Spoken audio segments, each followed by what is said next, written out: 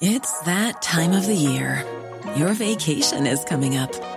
You can already hear the beach waves, feel the warm breeze, relax, and think about work. You really, really want it all to work out while you're away. Monday.com gives you and the team that peace of mind. When all work is on one platform and everyone's in sync, things just flow. Wherever you are, tap the banner to go to Monday.com. Hey, I'm Ryan Reynolds. Recently, I asked Mint Mobile's legal team if big wireless companies are allowed to raise prices due to inflation. They said yes. And then when I asked if raising prices technically violates those onerous two-year contracts, they said, what the f*** are you talking about, you insane Hollywood ass f- So to recap, we're cutting the price of Mint Unlimited from $30 a month to just $15 a month. Give it a try at mintmobile.com/switch. $45 up front for 3 months plus taxes and fees. Promo rate for new customers for limited time. Unlimited more than 40 gigabytes per month. Slows full terms at mintmobile.com. This is the Cork Today replay on C103. On the 1st of March, so happy St. David's Day to any of our Welsh listeners listening to the programme, and happy St. David's Day to anyone who's called David. We welcome you along to the programme. John Paul is taking your calls at 1850 333 103. Texting and WhatsApping is also available at 0862 103 103. And actually I've spotted a text that came in. Was it sent in last night or was it sent in early this morning? I think it might have been sent in overnight from Donny to say, Patricia and Carricknavar, last night we had a power cut. Power went out from 7:15 until 9:55. So all I had to listen to was my battery radio, and I must say the music and the songs on C103 last night was excellent. Foster and Allen, etc. All very entertaining. Excellent station. Thank you from Donny. I shall pass. That was Eric Griffin would have been on it at that hour of the evening, doing a fine show. I'll pass on your kind regards, Donny. And it's good every now and again, isn't it, though, when the TV goes off, you've no other choice but to listen to the radio. I would be lost without radio. You know that question that often gets asked, if you're on a desert island, what would you bring with you? I would have to say, without a doubt, I would have to bring a radio of some description that wouldn't need batteries, so the batteries didn't run out. Solar powered. Give me a solar powered radio so that I would always have a radio. And there's something nice, I think, about having a radio on. So good to know, Donny, that you enjoyed the radio so much yesterday evening. Now, on the programme today, we are getting reaction to Scouting Ireland and how they are reacting to the news from TUSLA, the recommendations from TUSLA, and also the hard-hitting statement that was made by the Children's Minister, Catherine Sapone, in the Dáil this week. And when I was listening to it, I was saddened. My initial reaction was I was saddened, because I do think Scouting Ireland is a wonderful, wonderful organisation. And when you hear something like this, and when you hear such strong recommendations being made to almost suggest scrapping the overnight camps, and you think overnight camps is what Scouting is all about, and it's almost hearing it felt like, is this the beginning of the end of Scouting in Ireland? And I would hate to see the day where we would lose an organisation like Scouting Ireland. That's not to say if there are mistakes, brush them under the carpet. I'm not in any way saying that. If there's something wrong in Scouting Ireland, let's get to the bottom of it.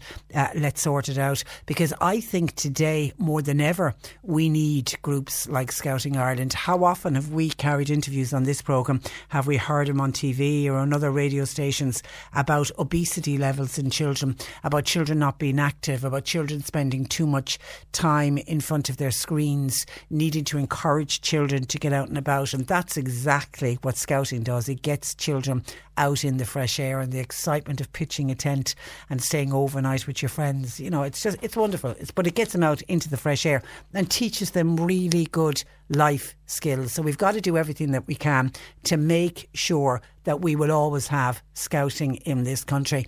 And my heart also went out to the volunteers.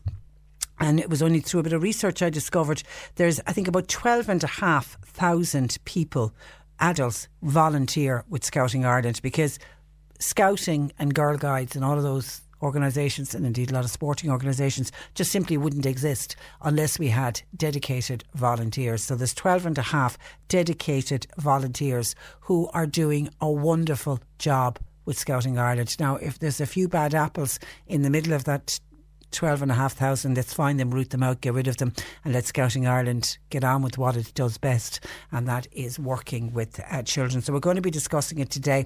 I would love to hear from any parents listening that may have a child at the moment in Scouting Ireland, or perhaps your children when they were young were involved with Scouts, or you yourself was involved with Scouts. How are you feeling about what you're hearing, and would you worry for the future of Scouting Ireland? We know that one of the recommendations was that Scouting Ireland should really consider camps, overnight camps, and there was people saying, oh my God, are all the overnight camps this weekend? There's a number of camps. The camps happen nearly every weekend of the year, but and now that we're going into the spring, summer, there'll be a lot more of these camps to be held, and it looks like there are a number of camps, scouting camps, to be held this week. From what I can gather, none of them have been cancelled. That's not to say that some parents haven't decided that they're not going to send their children, and if they're not going to send their children, are they going to withdraw their children completely from the local Scout group? So I would be interested to hear from anyone who's decided to go down that route, or are you down the other route where you say, no, this is a wonderful organisation, I trust the Scout leaders, I know the Scout leaders, because Scout leaders are in communities. People will know these people really well and will trust them. I mean, obviously you're handing over your the most precious thing you can have in your life is your child, so you are going to trust them. Your thoughts please welcomed on that. Local objections in Kinsale we're going to hear about to an application for a mussel farm in the Bay. Now, I was unaware of this, but it seems just Christmas week, I think it was, an application went in to the Department of the Marine for a mussel farm in Kinsale Bay. Some local people are objecting to it, so we're going to try and get to the bottom of it, try and find out why they're objecting to it. I know John Paul had put a call through to the company, to the particular company that have made the application. I don't know, must check with John Paul. I don't know if they've come back to us, if they're going to be joining us or not on the programme, or perhaps they will issue us with a statement, but we'll find out more about that. If you've got concerns about that mussel farm in Kinsale, let us know please. Could a subsidised taxi service help to solve transport problems in rural areas? We know that we have a problem with people living in rural areas. If they want to get out and about and they want to socialise, and let's be honest, if they want to have a few drinks and socialise, then they need to get a lift to and from wherever it is they want to socialise, be it the local pub or the club or whatever it is. There's a problem. There's a problem in that sometimes the taxi can be too expensive. There's a problem that at busy times at the weekend, taxi companies are not interested in going out to rural areas. It's not worth their while. They're not going to make any money on any of those runs. And because of that, we've got people very trapped, very isolated in their own homes. In the Dáil this week, the Oireachtas Transport Committee have been discussing and just sort of debating and trying to tease out different solutions, possible solutions to rural transport. And one of the ones that's been mentioned, and one of the suggestions, is to have a subsidised taxi service. Now, we want to dig a little bit deeper and find out what does that mean and how would that actually operate. So we'll chat about that on the programme today. Rentokil. I'm smiling every time I say that when I talk about this. Rentokil are joining us because they have discovered that there's an increase in moth infestation, and there has been over the last number of years. So they're going to give us advice on what we can do to make sure that we don't get a moth infestation. And I suppose if we do get a moth infestation, what do we do? How do we? I mean, I don't know if you always need to get in the experts to get rid of them. It would be a pretty bad infestation, wouldn't it? To get rid of it, to have to call in Rentokil. But obviously people have ended up in that situation. So we're going to get advice. If you have a question, while I have the experts on the programme, if you have a question to do with pest infestations, get them into us, please. We'll talk with somebody from Rentokil a little bit later on. Somebody, when I mentioned it earlier when I was teeing up the programme with Simon, somebody sent in a text saying, lads, send me on one of those moths, would you, so that I can finally, so that I can let them do their job, so that I can finally dump the clothes that I haven't got the heart to part with, says a listener to Simon earlier on.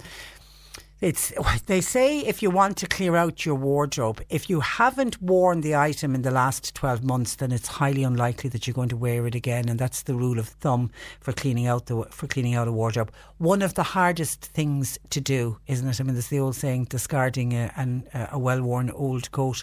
You kind of look at an item, well, sure, I might wear it again. And I think, speaking on behalf of us ladies, there's one section of all of our wardrobes, we'll all have a section like this, where you bought expensive items. You either bought them for a wedding, you might have bought it for your child's christening, communions and confirmations are coming up. A lot of us ladies spend a lot of money on the outfit for the communion or the confirmation, and you wore it and you looked absolutely stunning on that day. It was a really good expensive item, possibly put back, dry cleaned, left in the plastic in the wardrobe, there to be worn again on another major event. You might have got a couple of wears out of some of them.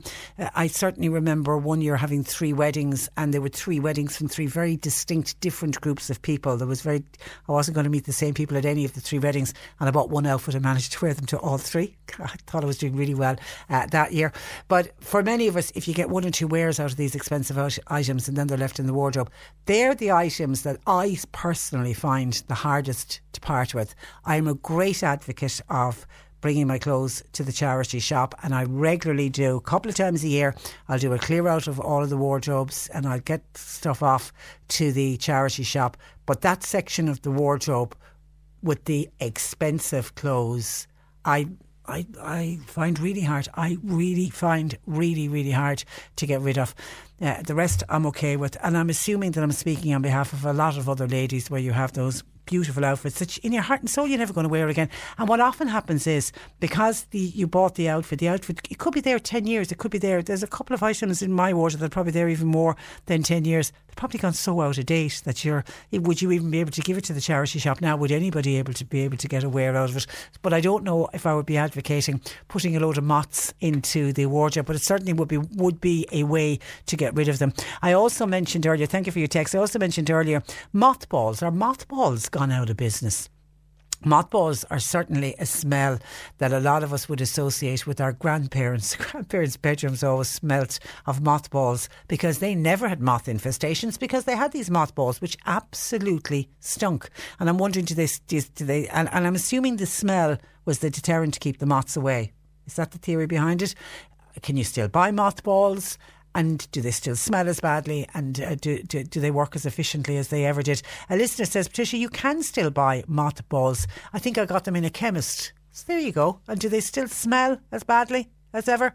And are they doing the job? I take it that they are. Thank you for your WhatsApp to 0862 103 103. We're also going to have another catch up with Karen Penny. Karen is the lady from Wales who is on the 4-year charity walk. Yes, you did hear that right. 4-year charity walk. She's walking around the entire coast of Ireland and the entire coast of the United Kingdom. She's taking in some of the islands as well. And actually I heard she's taking in one of our own islands. She's going to go to Bear Island tomorrow and do one of the park runs, because she's hoping every Saturday, if she's near a park run, to do a park run as well. What an energetic lady she is. And she's doing it for Alzheimer research. So we'll find out how her week went in West Cork. And it is Friday, so that means we'll go to the movies with Mark Malone. That and whatever's on your mind today, feel free to share it with us. Somebody's asking who's the superstar of the day today. Today, by the way, final day of the C103 Cash Tracks with Cavanagh. By the end of today, we'll have given away €5,000 on Cash Tracks. So your final €500, you're in with a chance of winning that today. And our final superstar of the day today, we are finishing up with U2. So you're listening out for 2 tracks, some stage today, back to back, by U2 when we play it. Caller 50 to 1850 333 103 wins the €500. That's the C103 Cash Tracks with Cavanagh, the new name for Ford in Mallow. For new and used car sales, visit cavanagh.com. Some of your thoughts coming in on Scouting Ireland by WhatsApp. Hi Patricia, I think that Catherine Sapone's suggestion to change the way the Scouting Ireland arrange their events is a bit drastic. By all means, if change needs to be made, for example more supervision, so be it. As there has been sexual abuse in our swimming clubs previously. Did we cancel all swimming clubs? No, we didn't. Also within the Catholic Church, did we take away all altar service? No, we didn't. So kind of cracking a nut with a hammer. Kind regards, says Mary. Hope you have a lovely weekend, and the same to you, Mary. Thank you for your WhatsApp and by text. This is on clearing out your wardrobe. A Douglas listener says, I have a light t-shirt top that I bought in London 58 years ago. Still perfect, and I'll be worn again this summer, says a Douglas listener. Yeah, but you see the theory, well done. The thing is, if you haven't worn it for 12 months, they say get rid of it, that you'll never wear it again. But you certainly are wearing it. And look, you wouldn't buy something today, would you, that would still be around for 58 years, and you must be washing it very well. Well done, and good to know that you'll get another summer out of it this year. And John in Domanway says, Patricia, did you ever find out what happened to the gentleman yesterday who contacted you, who got the parking ticket? He was parked in a disabled bay. He had his disabled parking permit up, and yet he still got a ticket in Mallow. Did you ever find out what happened to him, says John in Domanway? We did. That was Jack. He got back to us. We left him with him heading off to the council offices because he went around the town trying to find the parking warden, and he couldn't. So he went to the council offices, and they accepted that for whatever reason it was some kind of a mistake, and the parking ticket was scrapped, so he didn't have to pay. Bit of an inconvenience for our Jack, but he didn't have to pay. 1850 333 103, lines open. Laura Gaelga, RC 103. Baciúltar rap agus astor é Tupac Shakur. Rugach Tupac in nua Arach Merca. Bhí buint mór ag a hismóirí sa bhachtas cearta savíalta do Gwini Gurma I Verca agus cá a bháthar tréimhse I bresún fiú agus iag úmper Tupac. Cuig a cúra go mór I bhaim Tupac agus thosaigh sé ag cuma ceol I 1987. Ceol sé cuig album ceol agus ina bhaithig. Fuair sé bás an trú lá déag de bhainfór 1996 agus cuig bhliana bheithe. Le breúir Gaelga is mise Abby ní Bhíonacán ó Gaelscoil Hamásta bhí smála. Céad as a 3 Kirkig. Now, the State Child and Family Agency TUSLA is to conduct a full review into how Scouting Ireland supervises children and handles disclosures of abuse after an initial inquiry raised serious concerns about current practices. TUSLA has written to Scouting Ireland making a series of urgent recommendations. Labour spokesperson on Children and Youth Affairs, Sean Sherlock, joins me in studio. Good morning to you, Sean. Good morning, Patricia. And in a way, you were the reason that Minister Catherine Sapone read this letter to the Dáil. Just explain the background to how this all broke this week. Well, I and Deputy Anne Rabbitt from Galway had some concerns about the fact that Scouting Ireland management was running a helpline in respect of what we call historical cases.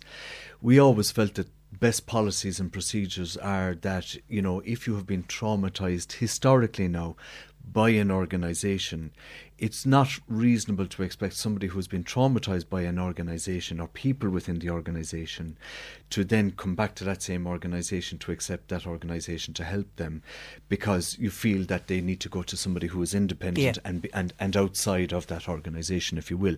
So all we were doing was we were raising the issue of the fact that we had some concerns about that, because we had been hearing reports in the Irish Times that, you know, the cases were reaching 200 and 300, and we were very concerned about the fact then that maybe there needs to be an outside mechanism to ensure that, you know, if somebody, you know, was ringing a helpline, that it would be manned by people who are independent of the very organisation against whom they might be making a complaint.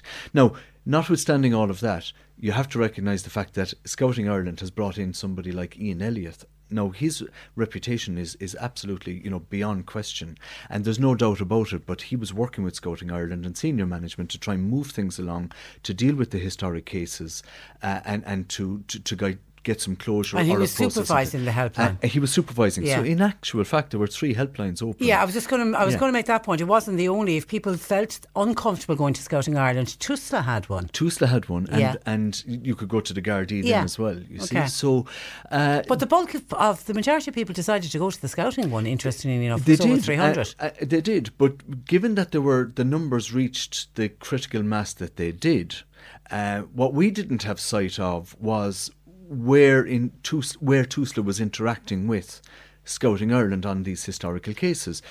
So we wanted more information because we felt that we were out of the loop in respect of, we were reading about it in the Irish Times. The Dáil didn't have, we as Oireachtas members who represent the people didn't have any insight from the Minister as to what the dynamic was as between, Scouting Ireland and TUSLA and the Minister herself in respect of these historical cases. And then her answer was to read out this letter. Her answer then was to drop an absolute bombshell in respect of the letter that TUSLA issued to Scouting Ireland in respect of a sample number of cases that TUSLA had been dealt with, that they raised concerns about, and also in respect of the management of cases by what I would call the upper echelons, the senior management of Scouting Ireland in response to specific cases. Because I think it's important that we make the distinction between how senior management dealt with a sample number of cases and what people are actually doing on the ground. Yeah. And the bombshell was that in the letter from TUSLA to Scouting Ireland, and I quote from the letter, Scouting Ireland should consider the viability of continuing with overnight trips. Now, when I was in the Dáil on Wednesday, when I heard that, I thought, oh my goodness, is there something really wrong here or systematically wrong that we don't know about that hasn't been communicated? And is the Minister now telling us that there are, massive issues out there within the Scouting Ireland family? And so that is why, we now want further answers. But when you start to assess the situation, you recognise then, based on your own interaction with decent and honourable Scouting members, like 12,500 adult volunteers. That's a huge number. It's a massive amount of volunteers.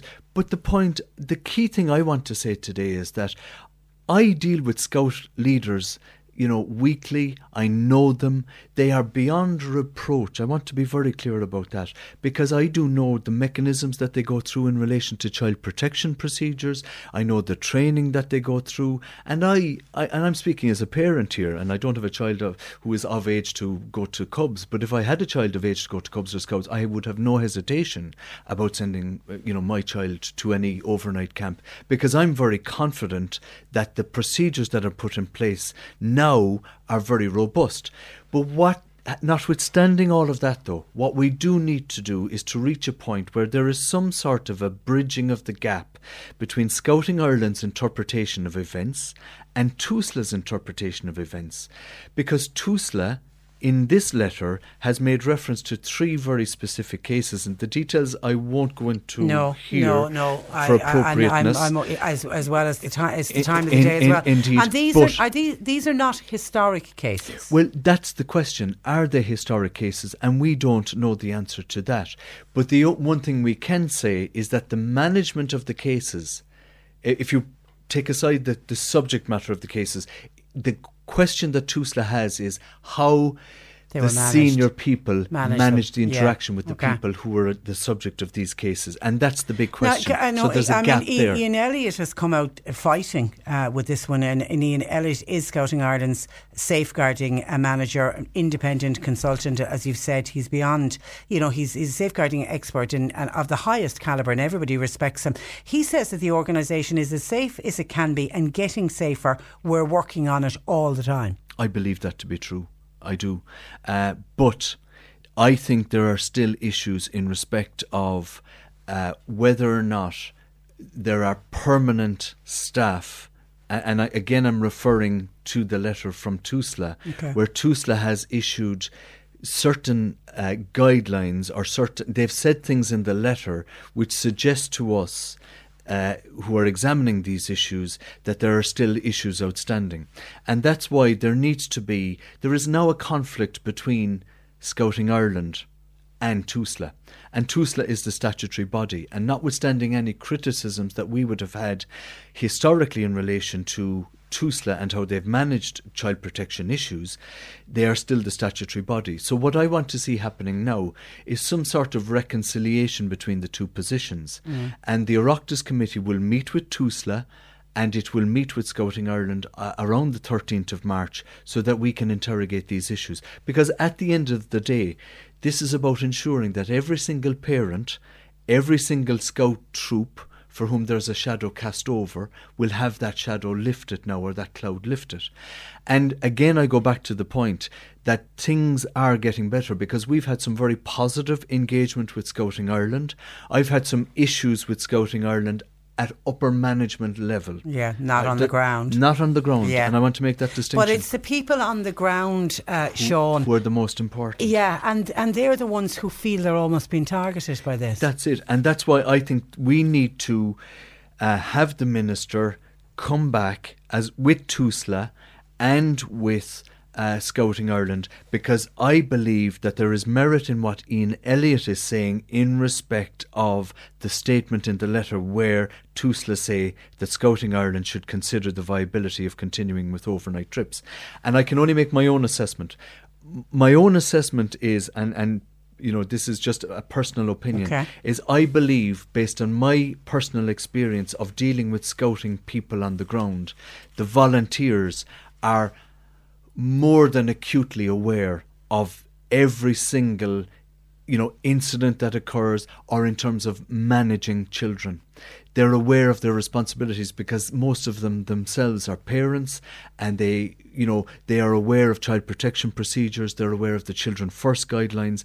They know that every parent is putting their child in their hands, and they are very responsible about that. So we need to bridge that gap, and there's more work to be done. But I do believe strongly, though, that, and it goes back to, I suppose, me talking as a parent, you know, I would have no hesitation today if there was something happening this weekend in letting your child go. A parent who's a volunteer with Scouting Ireland, one of the local groups here in Cork, has contacted us. I have a child 13 years of age involved in Scouting. I became a leader myself. We set up the group. I did all of the training. We've done a lot of training. Since I, as a parent, would not fear my child going off on an overnight trip with the Scout group this weekend or any weekend. We all volunteer. We organise the camps, etc. All of the leaders do the same things, and they do it for their own children and for the other children involved. There's a large number of Scout groups, but all of the leaders are professionally trained, Garda vetted, and training is provided, and training is ongoing, and that's what you would say when you've met. Could I also say, Patricia, that if I was a Scout leader now in charge of a troop, I would be branching together with other Scout leaders across the country, and I would be asking for an extraordinary general meeting so that ordinary members can come together and meet with management in an open forum and have these issues addressed. Because I found with scouting people, I don't know what the management structure is within Scouting Ireland. It seems to me to be very democratic when you're at the local branch level, but it seems to be quite hierarchical as it goes up the line. Okay. And I don't understand the culture within Scouting Ireland, but if I was an ordinary member, if I was a parent or a Scout leader, I would be calling for, within the rules of the organisation, for an EGM now, because I think the narrative of this needs to be controlled now by the very person that you've just referenced there. The parents, as a parent. Yeah, a parent and a leader. And the other thing is that the Minister's statement arguably was unhelpful, because it could have put Scouting Ireland out of business. I mean, because if the insurers were looking at that and taking a perspective on that very statement, they might have said, there's too much of a risk here. We're not going to touch them. Yeah. That's why I think it's vitally important that Scout leaders need to come together and that everything gets cleared up. Just a final point, Sandy says one thing that I would agree with is what Sean said earlier, that the helpline should be independent of Scouting Ireland, maybe link it with an existing phone line, something like Childline. The other issue of supervisors, vetting and training should be addressed immediately. Okay. And they're all Garda vetted as well, remember that too. Okay, we'll leave it there. Thank you for that, Sean. That's Labour spokesperson on Children and Youth Affairs, Sean Sherlock. 1850 333 103. To celebrate our latest radio ratings, C103 is dishing out free money. Free money. With C103 Cash Tracks. Sinead from Mallow, you have just won €500. Oh my God, I'm so happy. Thank you so much. Would you believe me if I told you that you're caller number 50? Oh my God, that's fantastic. Any plans for the money? Oh, I think I'll take a weekend away. C103 Cash Tracks. With Kavanagh's, the new name for Ford in Mallow. For new and used car sales, visit Kavanagh's.com. On the home of Cork's greatest hits. C103. This is the Cork Today replay on C103.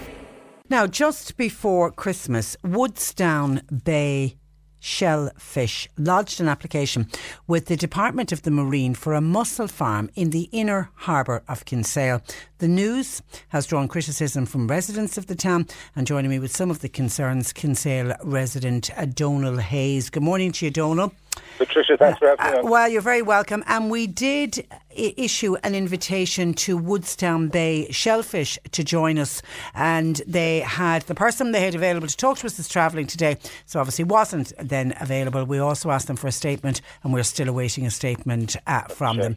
So, Donal, why are so many people opposed to this project in Kinsale?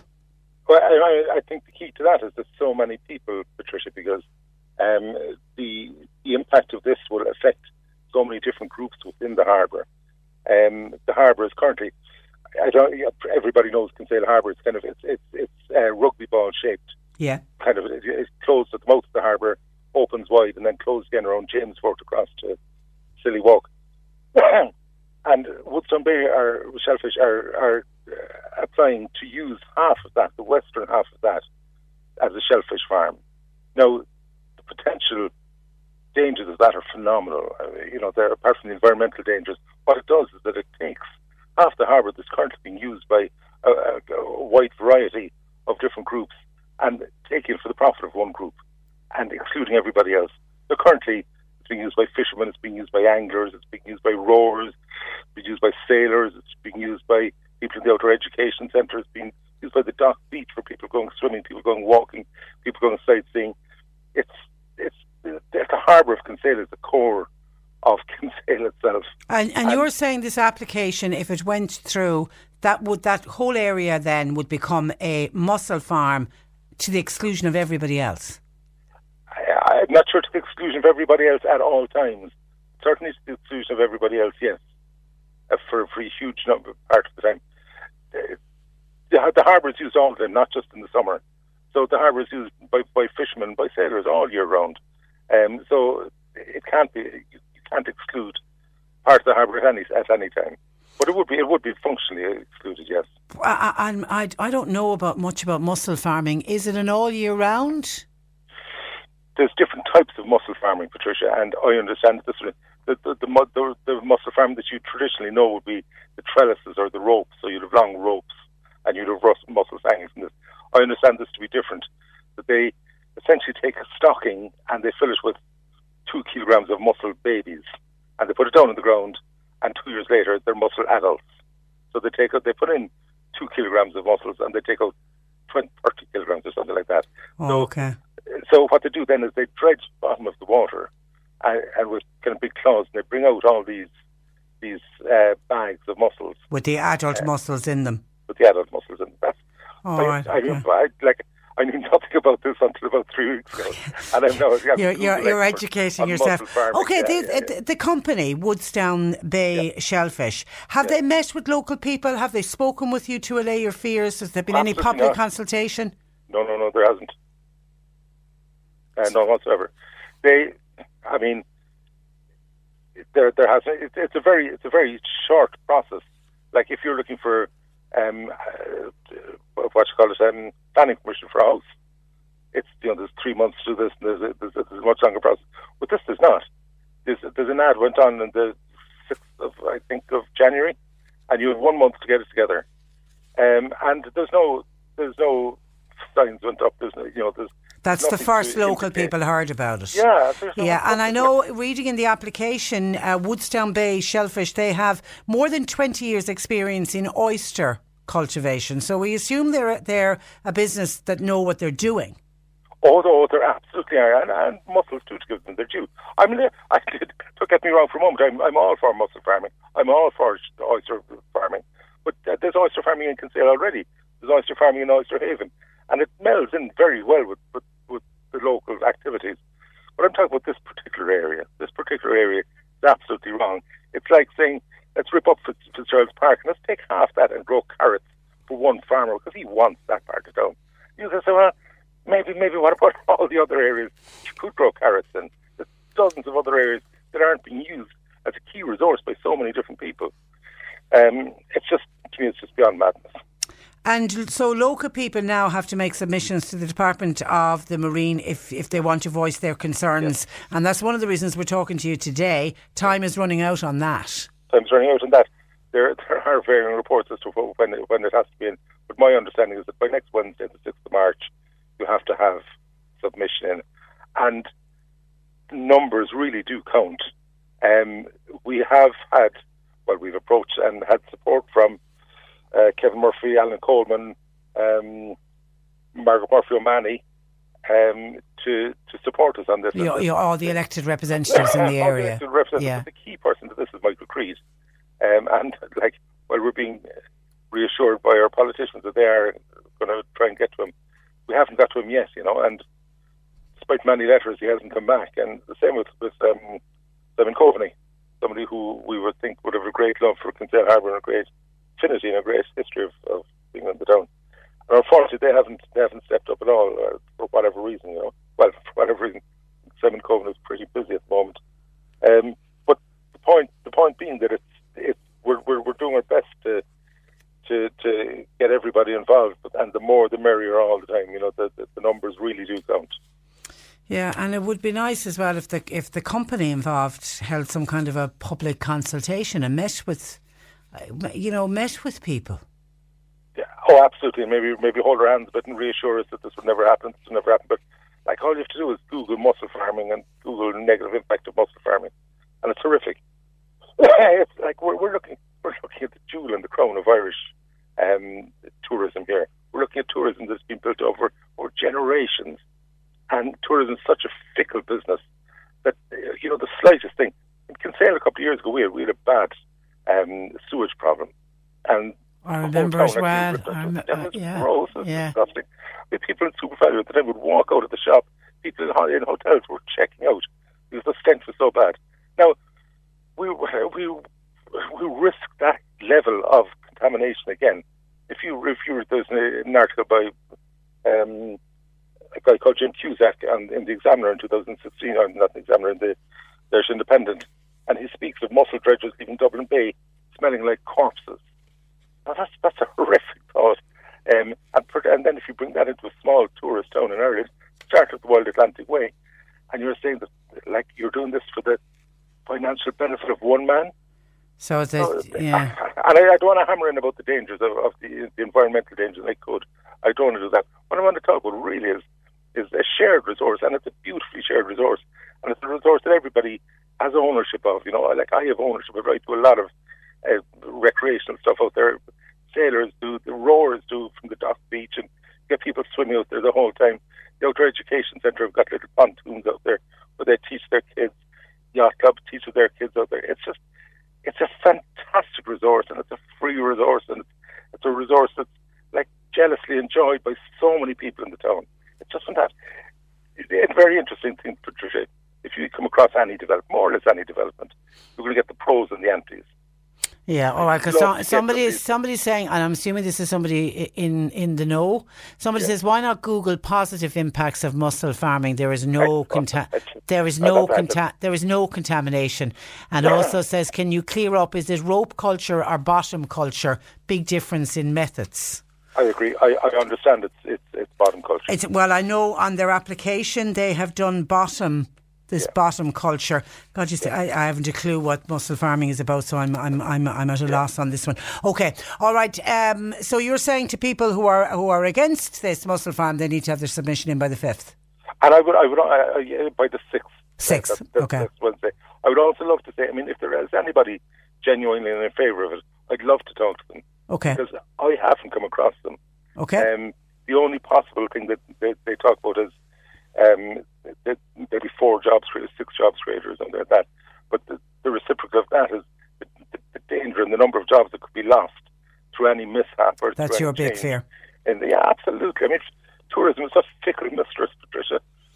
Things can change very quickly. Okay, it's an issue we'll come back to, Donal. In the meantime, thank you for that, and thanks for joining us on the programme. Good morning to you. That is Kinsale resident Donal Hayes. You're listening to Cork Today on replay. Phone and text lines are currently closed. When we were talking about Scouting Ireland in the last hour, and Catherine Sapone and her announcement, which seemed to have come as quite a shock to everybody, text in saying the Minister Sapone and TUSLA suggestion re-scouting Ireland is typical Americanisation of legal issues, in that if there's a problem, close down the organisation.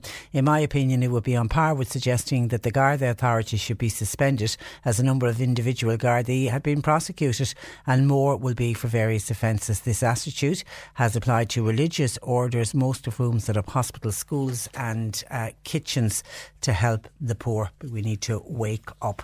1850 333 103. Now, a 29-year-old man who was found guilty of the manslaughter of a man who died after a one-punch attack in a pub in North Cork was yesterday given a 3-month suspended sentence. Jonathan O'Sullivan, originally from Kanturk but now living in Dublin, was convicted by a jury in Cork Circuit Criminal Court earlier this month, but the sentencing took place yesterday. Our senior news reporter Fiona Corcoran was in court, and she joins me. Good morning to you, Fiona. Good morning. And you're welcome. I suppose take us back, remind us of this case. The incident happened at the Stand Bar in Kanturk 3 years ago now, February of 2016. October 2016. Oh, October, okay. And it was in the Stand Bar, as you said, in Kanturk. Now, these two men, Jonathan O'Sullivan and Finbar Lehan, a musician, 65-year-old musician, were both in the pub drinking. Now, we heard during the trial earlier this month at Cork Circuit Criminal Court that some hostility had broken out between the two men, and Jonathan O'Sullivan had said that Finbar Lehan was talking raw mate at him and wouldn't be quiet, and he got angry. And we heard that a number of the bar staff had asked Jonathan O'Sullivan to leave him alone and to walk away, and at some time later they had gone out the back, and Jonathan O'Sullivan, in the middle of the row, threw a punch and hit Finbar Lehan, and he fell backwards and hit his head off the ground. And he was taken to Cork University Hospital, where he was in a coma for 2 weeks, and then he passed away on the 11th of November 2016.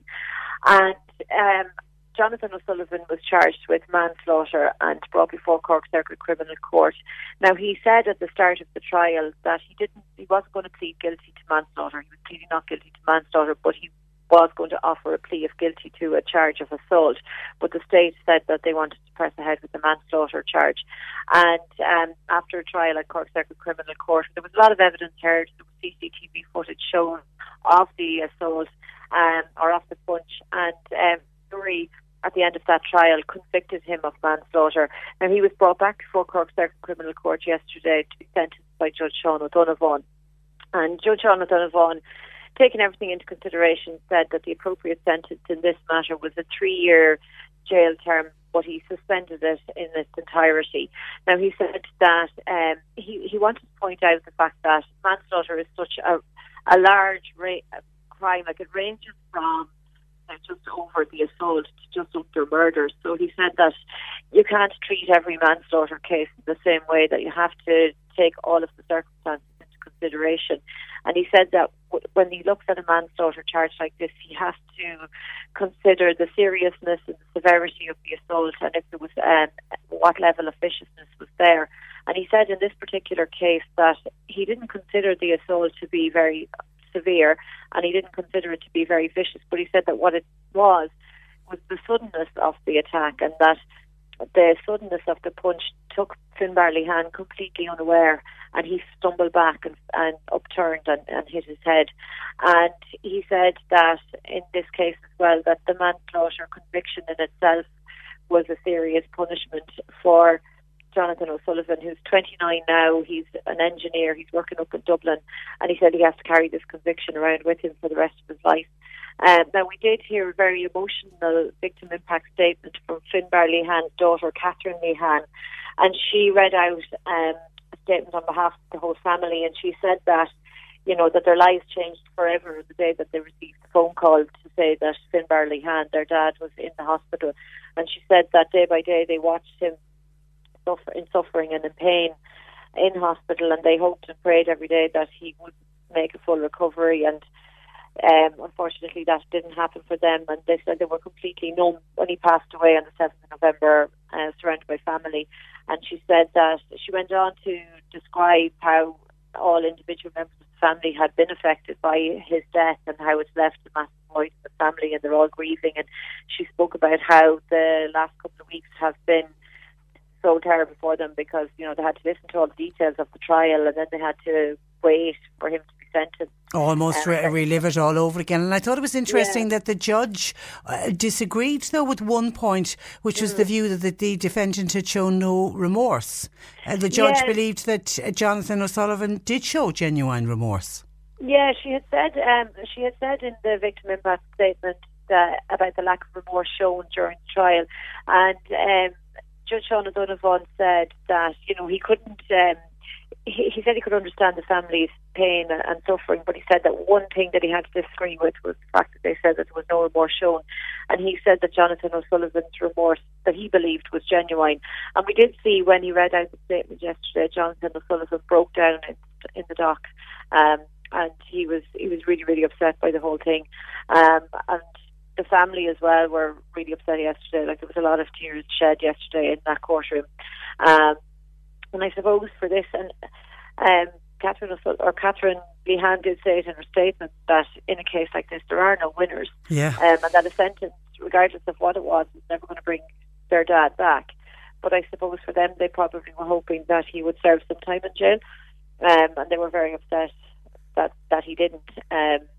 But he as you said earlier, he lived with this for the rest of his life. And I think the one thing of this case, Fiona, it shows the devastating consequences of these single punch attacks. That's it, and we hear of a number of these attacks, these single punch attacks, and a couple of us were talking about it afterwards. And I suppose when you're in a situation in a pub, especially if there's drink taken, people do tend to lash out if somebody's annoying them. Not everybody, I'm not saying that everybody does, but you do hear of cases where people lash out and there's this one punch, and it's that the person then that they hit falls back and hits their head. And in this case, the medical evidence did show that there was no injuries to the front of his face. All the injuries that he sustained were the back of his head, which would have been consistent with the fall. And I suppose it's a lesson for people to just, be careful. You are. Absolutely. Because, Jonathan O'Sullivan, even though he didn't go to prison, he does have a manslaughter conviction, which is one of the most serious convictions that you can have on record, So, and I think the judge had to consider as well that he doesn't have any previous convictions, and he hasn't been to his Garda attention, and his employer said that, he was a very good worker and he would have no problem with hiring him at any stage. And we heard that he plays rugby and that he had trained under 18-year-olds and that he contributed to society in that way. And I suppose that he was showing genuine remorse, and he was concerned for Finbar Lehan after the attack, and when things calmed down for himself the next day, and that he knew that he was in hospital, that he did show genuine concern for his well-being at that stage as well. So it was a sad case with no winners. Sad on both sides. No winners is right. Okay, we'll leave it there, Fiona. Thank you for that, and thanks for joining us on the programme. That is Fiona Corcoran, our senior news reporter. 1850 333 103. Just some comments coming in on different topics. We were talking about scouting in the last hour with Deputy Sean Sherlock. Mary says, in relation to Scouting Ireland, two of Mary's boys, who she would describe as very fussy eaters, went off with the Scouts on their annual camp, and they either had to eat or starve. She said it was the best thing that ever happened to her two boys. Mary went on to become a leader herself, and the friends they've made are still their friends today.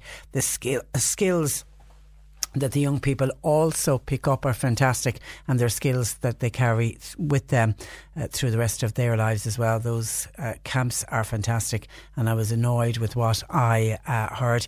And actually there's so many people who I've heard where this has been discussed over the last few days since Catherine Sapone made her statement in the Dáil. There's so many former leaders of Scouting Ireland who've come forward to say, because everyone feels they're all being tired now with the one brush, but there's so many former leaders have come forward saying that there was probably some of the best years of their lives was spent when they were involved with scouting and going away on camp with the children, and that issue and that point that Mary makes of making friends for life, you know, and for children who go away on camps with other children, they end up having friends and friendship for life, which is fantastic.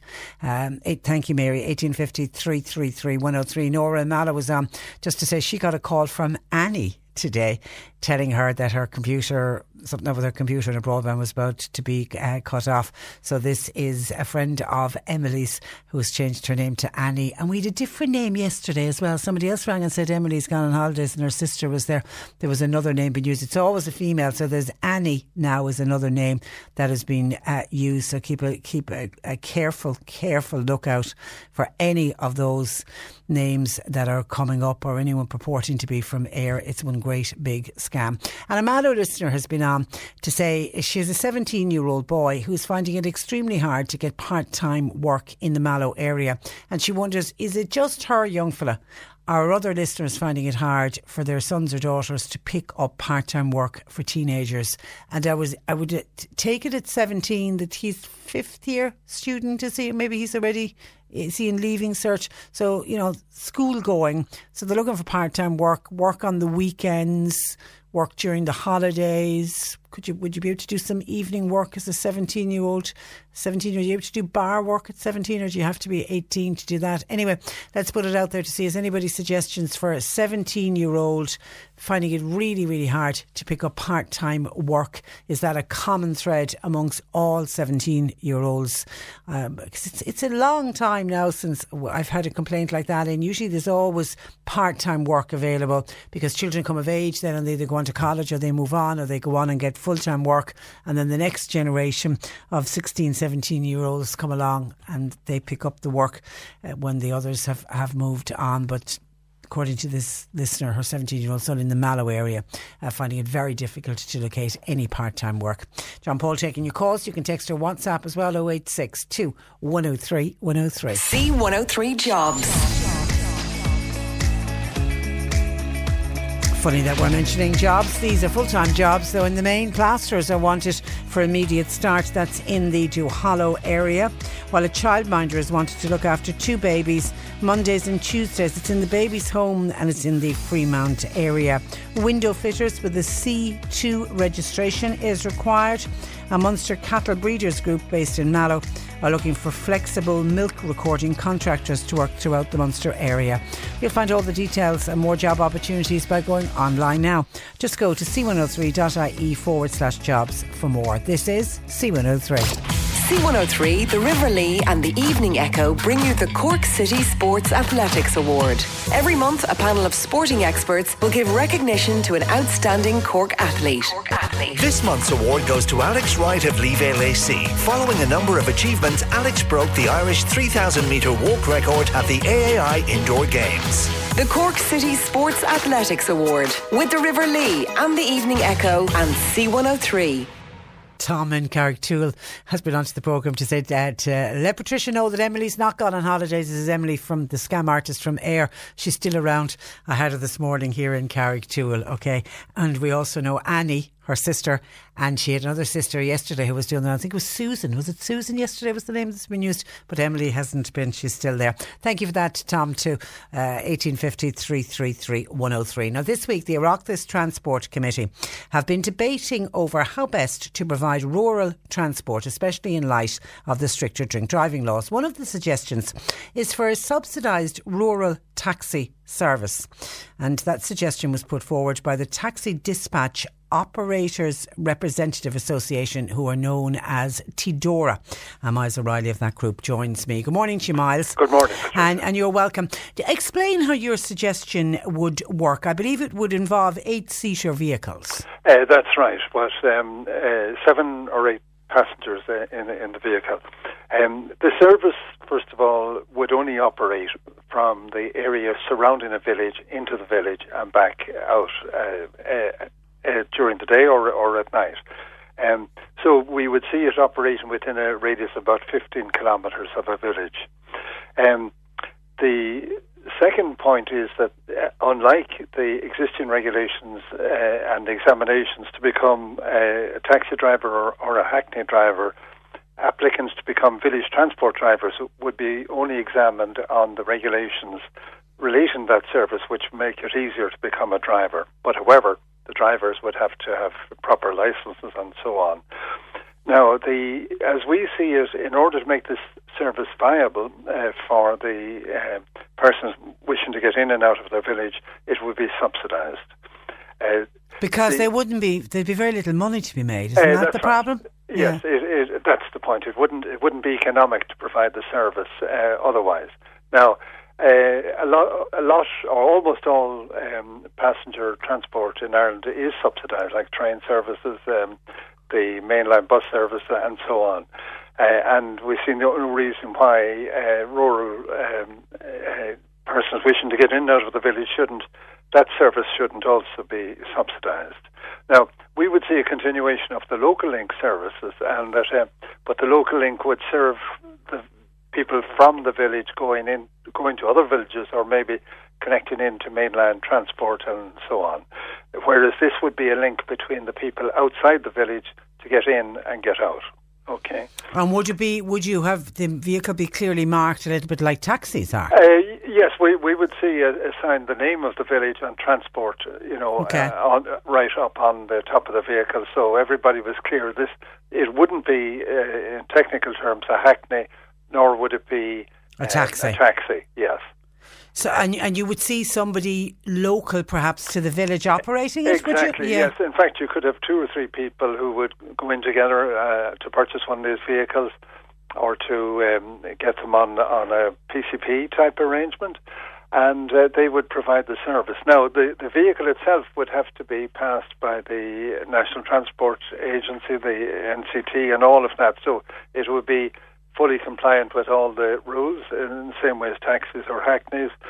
And the drivers, if there are 2 or 3 even, they would have to be vetted by the Gardaí, just to make sure that everything is done correctly. Insurance costs would be very high, though, wouldn't it? It would be it would be the same as... Undoubtedly, insurance costs on taxis and so on are extraordinarily high, and our organisation has spent quite a lot of time and effort trying to get costs down. Now, we actually have succeeded by bringing in an insurance intermediary from outside the country, who is now offering our drivers who are affiliated to our members much lower insurance costs than was previously available.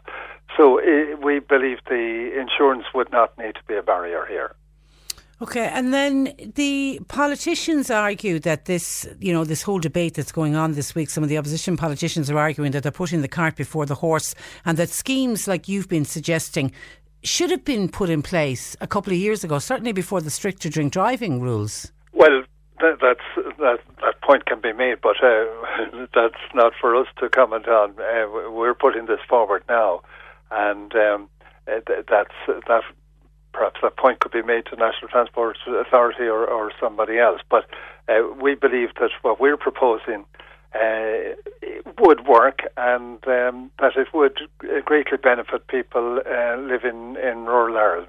Have you had reaction to your proposal from... Yes, we've had some favourable reaction, and obviously a lot of questions too about it, and I suppose there are other suggestions out there, but we're satisfied that what we're suggesting would be viable. Is viable.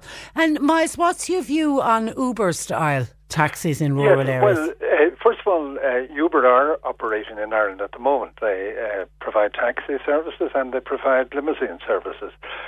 So the question of what is meant by Uber-style...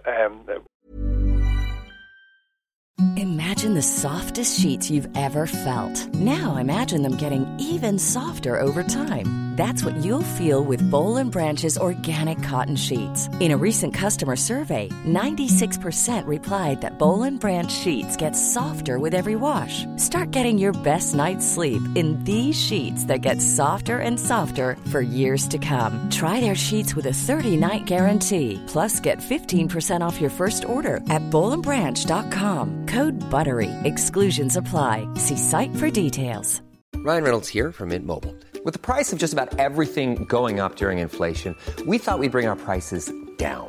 So to help us, we brought in a reverse auctioneer, which is apparently a thing. Mint Mobile Unlimited Premium Wireless. How to get 30, 30, bit to get 30, bit to get 20, 20, 20, bit to get 20, 20, bit to get 15, 15, 15, 15, just $15 a month? Sold! Give it a try at mintmobile.com/switch. $45 up front for 3 months plus taxes and fees. Promo rate for new customers for limited time. Unlimited more than 40 gigabytes per month. Slows full terms at mintmobile.com. When it comes to your finances, you think you've done it all. You've saved, you've researched, and you've invested all that you can. Now it's time to take those investments to the next level by using the brand behind every great investor, Yahoo Finance. As America's #1 finance destination, Yahoo Finance has everything you need, whether you're a seasoned trader or just dipping your toes into the market. Join the millions of investors who trust Yahoo Finance to guide them on their financial journey.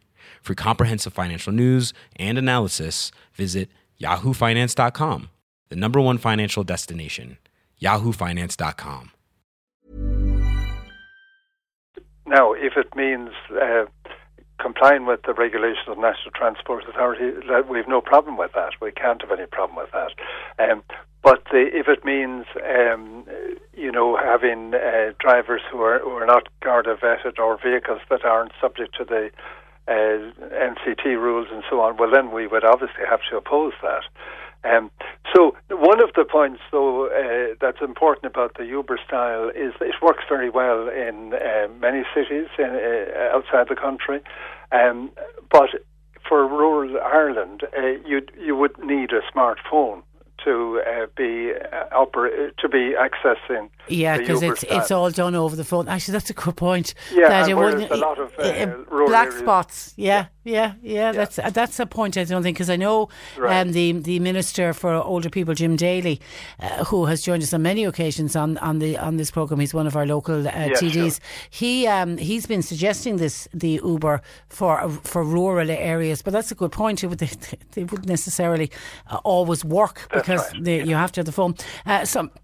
Somebody says, hi Patricia, if one was to apply to provide the service that your guest is speaking about, my guest by the way is Miles O'Reilly, for rural transport, would they have to change from private insurance? Yeah, they would. You'd have to they would have to take, yes. Definitely, yes. Yeah, it wouldn't. And again, it's the insurance, I think, is what would turn off a lot of people. But then if it was subsidised, could a subsidy be done towards the insurance cost? There's a lot of things to be teased out. We would prefer is that the driver would get insurance would get paid the subsidy for the passengers he carries. So we would see a kind of voucher type system that the driver then could cash in, so to speak, either at a local social welfare office or from the local authority. Okay, all right. It's a suggestion. It's a good suggestion.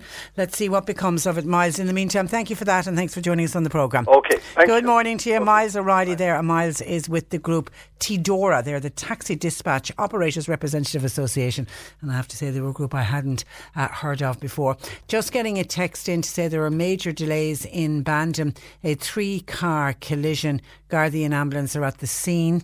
A listener says it is approaching Bandon heading west. Okay, so I would avoid that area at the moment, but the Gardaí and the ambulance are at the scene, and please God, there is nobody injured in that accident, but it's a 3-car collision approaching Bandon heading west. Now, Rentokil, Ireland's leading pest control provider, is warning the public of a significant increase in the presence of moths in Irish homes and businesses over the past 3 years. Joining me with words of advice, Richard Faulkner, who is the technical field consultant for Rentokil. Good morning to you, Richard. Hi, good morning. And you're welcome. Do you know why we are seeing an increase in moth infestations?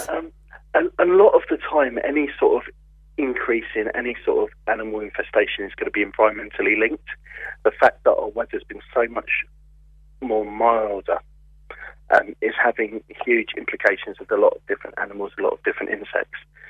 And again, these moths that we're talking about are textile moths, and they feed on a natural fibre called keratin. So it's these moths that we're looking at. And where in the house are we most likely to find them? So it's anywhere where you've got natural fibre. So keratin is in a lot of different things. It's in hair, it's in fur, it's in wool, it's in horn, hooves, but not antlers, funnily enough. And you also have keratin in fingernails and stuff like that. But it's generally anywhere you've got natural textiles, so be it jumpers, clothes, or even your carpets, tapestries, and that sort of thing that could be in the house. And the damage they can do? It's generally, again, the larvae, the sort of caterpillar phase of them that does the damage because it's the feeding phase, and they will do significant damage to fabrics that ruin your carpets, that ruin your clothes, that put the holes in it. And it's because they need this fibre keratin in order to grow. But generally you're going to find them in sort of undisturbed areas as well. So with carpets, you're generally going to find them under your settees and sofas, under your units you have, maybe under your TV stand. If you've got dressers or anything like that on top of your carpets, under those areas because they're stable and they're undisturbed. And do we have many different species of moths?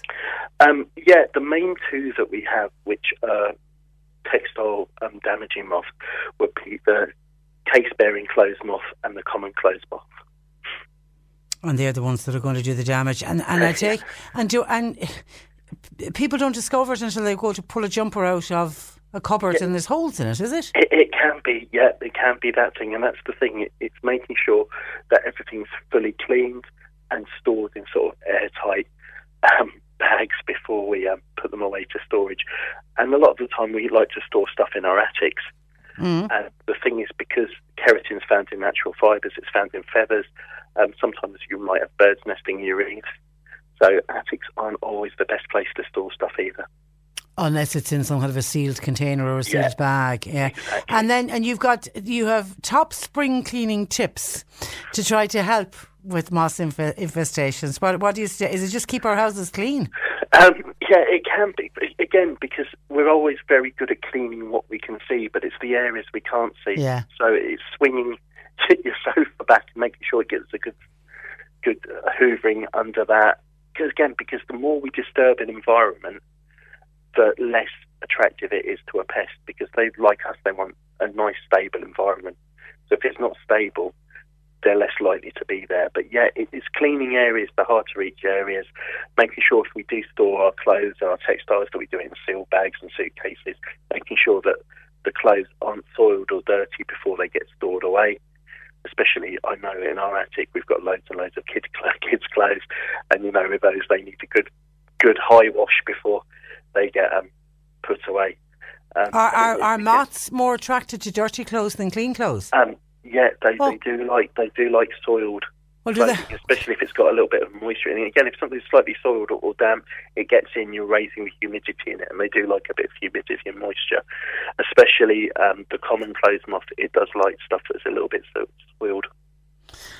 And when you say that you've seen an increase in calls, why? At what point would somebody call Rentokil to come out for moths? Would the infestation be really bad?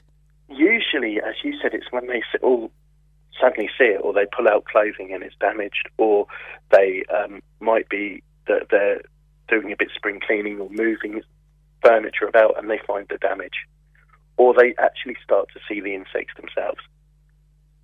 And then the sort of red light goes on and they call us. Oh, and what can you do when you do get there? Again, we'll look. Firstly, we'll have to identify the pest and make sure we know which species it is, and then there's a number of different sort of treatments we can do, from anything from using heat treatment and steam to using chemical treatment. Okay, a couple of our listeners saying, Michael saying, Patricia, hi, moths have a field day on woolen jumpers. He sounds like somebody who's speaking from experience. And Audrey said, I have discovered moths, they do like wool jumpers. Mothballs are very hard to get. Can your experts suggest anything else that we could use? Now, I did have somebody earlier, when I mentioned you were coming on, saying they bought mothballs, they think they bought them in a chemist. But others are saying they're just hard to get. And what's your view on mothballs, and do they stink? Yeah, well, the thing, like, obviously I'm not that young anymore, I'm in my 40s, and I remember when I was little we always used to go to Cornwall to my nan's, and my nan's, when you're little you're hiding cupboards, don't you, playing hide and seek with your siblings, and my nan's always used to reek of mothballs. It's just one of those things, it takes me back to my childhood. But yeah, a lot of them used a product called Vapona. And again, as we progress in time, things just stop being used, and then a risk assessment say, oh no, it's unsafe to use now. So that was the problem with mothballs. They sort of depending what the active ingredient is with them, it'll be stuff that's just no longer in use. So it's just sort of a dying thing. And again, because we have so many synthetics and we're much more of a throwaway culture now, they don't seem to be a thing. But the best thing really that you can do is just thoroughly hoover, thoroughly clean, especially closets and wardrobe. Sometimes it's good to give them a good clean out and a hoover around as well, just because you get lint and debris build up in them, which can be a starting point for an infestation. Okay, and a listener, Colette in Dromahane says, could you ask your expert from Rentokil, who's Richard Faulkner, by the way, could he discuss cluster flies, please? Yeah, cluster flies, again, this time of year, they're usually, again, they're going to start to move out of buildings now we've got nice weather. So cluster flies, the most common species we deal with is called Pollenia rudis, the common cluster fly. And these are the guys in the summer you'll see on the south-facing parts of your buildings and on your picket fences and stuff, taking in the sunshine. They actually lay their eggs in soil, and their larvae predate earthworms. They're not really a public health pest. And then when we get cold snap and the weather starts to turn, usually around September, they start to migrate into buildings. They get in under roof tiles and around Velux windows. And they literally cluster together to overwinter. And then what usually happens is at this sort of time we start using our lights a lot more and turning our heating down, and they start to come down through light fittings and out the gaps around the windows. And that's because they think it's suddenly summer in your house. So it's again, usually anybody who's in a rural area, you're going to be more prone to them, and anybody who's got a green or parkland or anything like that around them, because they need the soil. So again, if you've got a reasonably large garden, it can help as well. But that's why they're there. So it's just making sure that all your gaps are well sealed, and that sort of thing. But you get them yellow swarming fly and autumn fly are the other sort of two that we really get that do that. And when you do the thing of Rentokil, what's the most common call out? Is it mice and rats and things? Yeah, our core business has always been rats and mice, but it used to be quite seasonal. So once you got into sort of mid to late spring, into the summer, it's all going to be insects.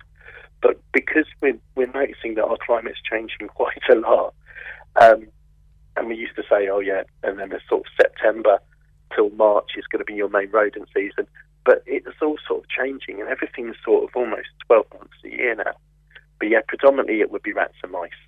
And then insect-wise, it's going to be flies. This moths, fleas have actually been on the increase so far this year as well. We've noticed a lot more activity for them both here and in the UK. And then sort of other stuff like wasps last year were really, really bad, and it's probably going to have a similar year this year with them as well. So everything seems to be on the up because of the change in the weather. And that's to do with climate change, isn't it? Yeah. Because who would have thought, when you look at this time last year, we were sort of a minimum of 6 inches deep in snow everywhere. And look, and we've just come out of our mildest February in 60 years. And actually, it's interesting. 17 degrees is mad, isn't it's interesting with the wasps, because regularly throughout the summer months we'll get calls into. We do a weekly gardening slot, and we'll get calls in about people not sure if it's a wasp's nest or if it's a beehive. And our gardening expert always says, call the experts in. You do not attempt to get rid of a wasp's nest yourself. No, and it's the same as if I get a leak at home, I'll turn the water off, but I'm not going to try and fix my plumbing because somebody would do it properly and I'll just make it worse.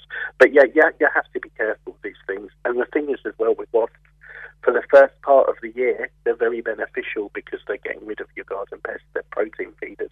It's just later on in the year as the hive, the nest breaks down, that they go out looking for sugar and basically get drunk. Okay, and that's when they become dangerous. Yeah. Okay, you are a mine of information, Richard. Thank you so much for joining us on the programme. Lovely. And thanks for joining. Bye. That is Richard Faulkner, who's the technical field consultant for Rentokil. 1850 333 103. Scam calls. Marie in Middleton says, I got a scam call this morning and I decided to quiz the person on the other end of the line. I said, how do I know you're from Ayr? Prove it to me. And she said, was this Emily, Annie or Susan? She said, I have your phone number. Isn't that enough? And Marie in Middleton says, well, okay, you have my phone number. What's my account number? She hummed and hawed and then she hung up. Julie says, Patricia, I'm just wondering, does anybody know exactly what part of Bandon the crash that you mentioned a couple of minutes ago is? I'm going to Cork and I want to avoid it. I've just checked and the crash this was the 3-car collision between Billy Callan's and Kevin O'Leary's. But John Paul has just checked and I'm told it's been cleared and the traffic is moving. There's probably a bit of a backlog while the traffic is moving on. So I don't know, Julie, how soon you're leaving to head to Cork, but you should be okay. But it was in and around between Billy Callan's and Kevin O'Leary's. It was on that side of Bandon on the approach road in where the accident happened, and hopefully everybody is okay. Okay, people reacting to Richard Faulkner from Rentokil, who joined us, talking about the problem with moth infestation. Somebody has sent me a picture of mothballs from. They're sold by Rentokil, actually. They're a type of mothball, because Richard was of the view that they're gone, that whatever active ingredient was in it could have changed, though, from the old mothballs we were talking about years ago, the ones we all remember Granny having, and the smell of mothballs in your grandmother's bedroom. Someone else says, my nan used to put a few bars of unwrapped, strong-smelling soap in a drawer with clothes. That was when she couldn't get mothballs, and that seemed to work. And I'm straight away thinking of carbolic soap. Remember carbolic soap, which as far as I know you can still get. Wasn't it red in colour? And this smell from carbolic soap, it's a smell I associate with school. For some reason, carbolic, the nuns, I was a Loreto convent pupil, and the nuns used to always use carbolic soap to clean with.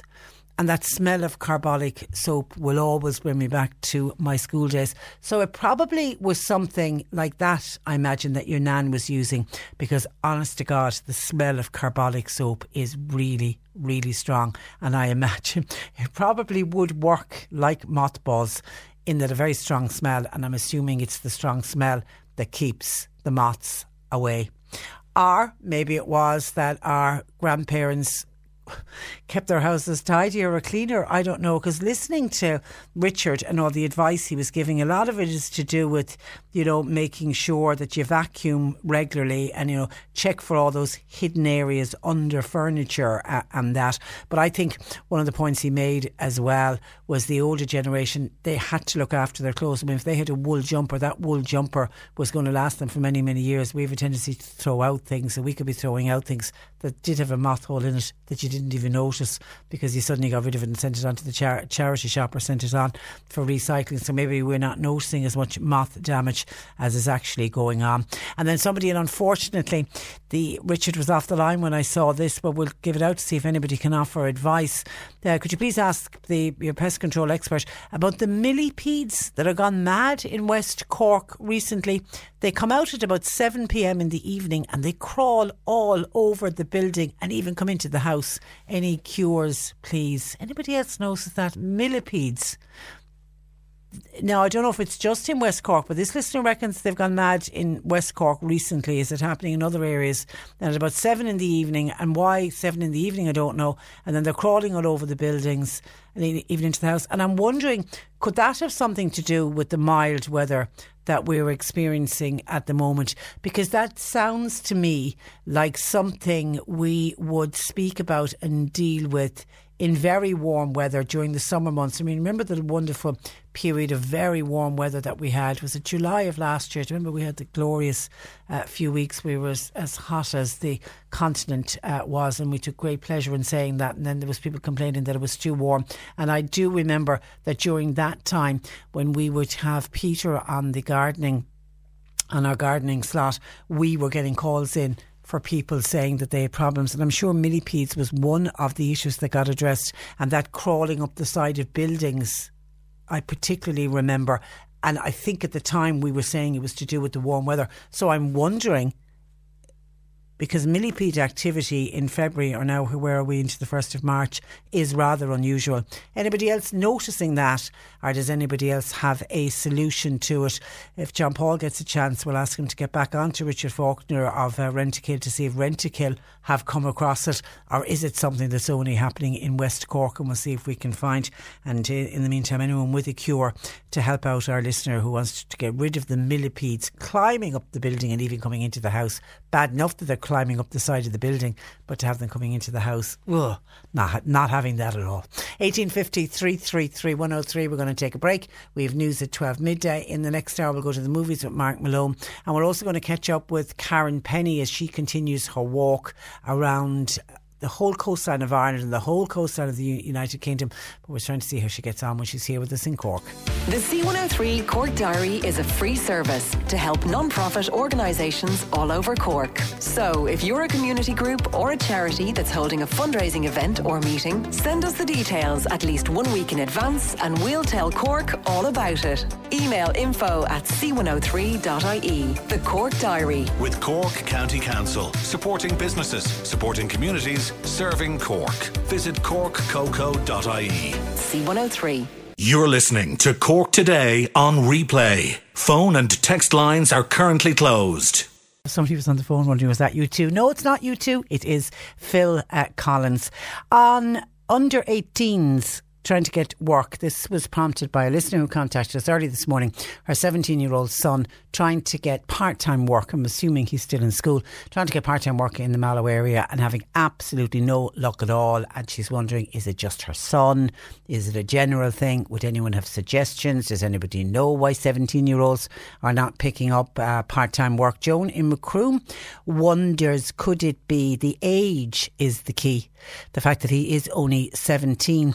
She wonders, do a lot of employers look for young people to be 18 and over, and is it to do with insurance and the cost of insurance, that it might cost them more if they have an under 18 working? I don't know. I don't know, and I suppose the only way we'd find out from that is, have many other 17 and 16, 17-year-olds managed to pick up work?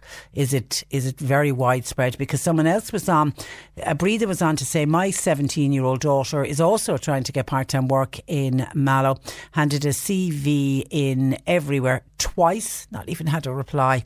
She feels very fed up about it all. She put a CV into every restaurant, and most asked her, did she have experience? She can't get experience if if nobody gives her a chance, says Breather, and that's frustrating when they're asking. So they're obviously only looking for people with experience. But Breather's right. How do you get experience if somebody doesn't give you the first trial and say, look, come in, let's give you the experience that you need?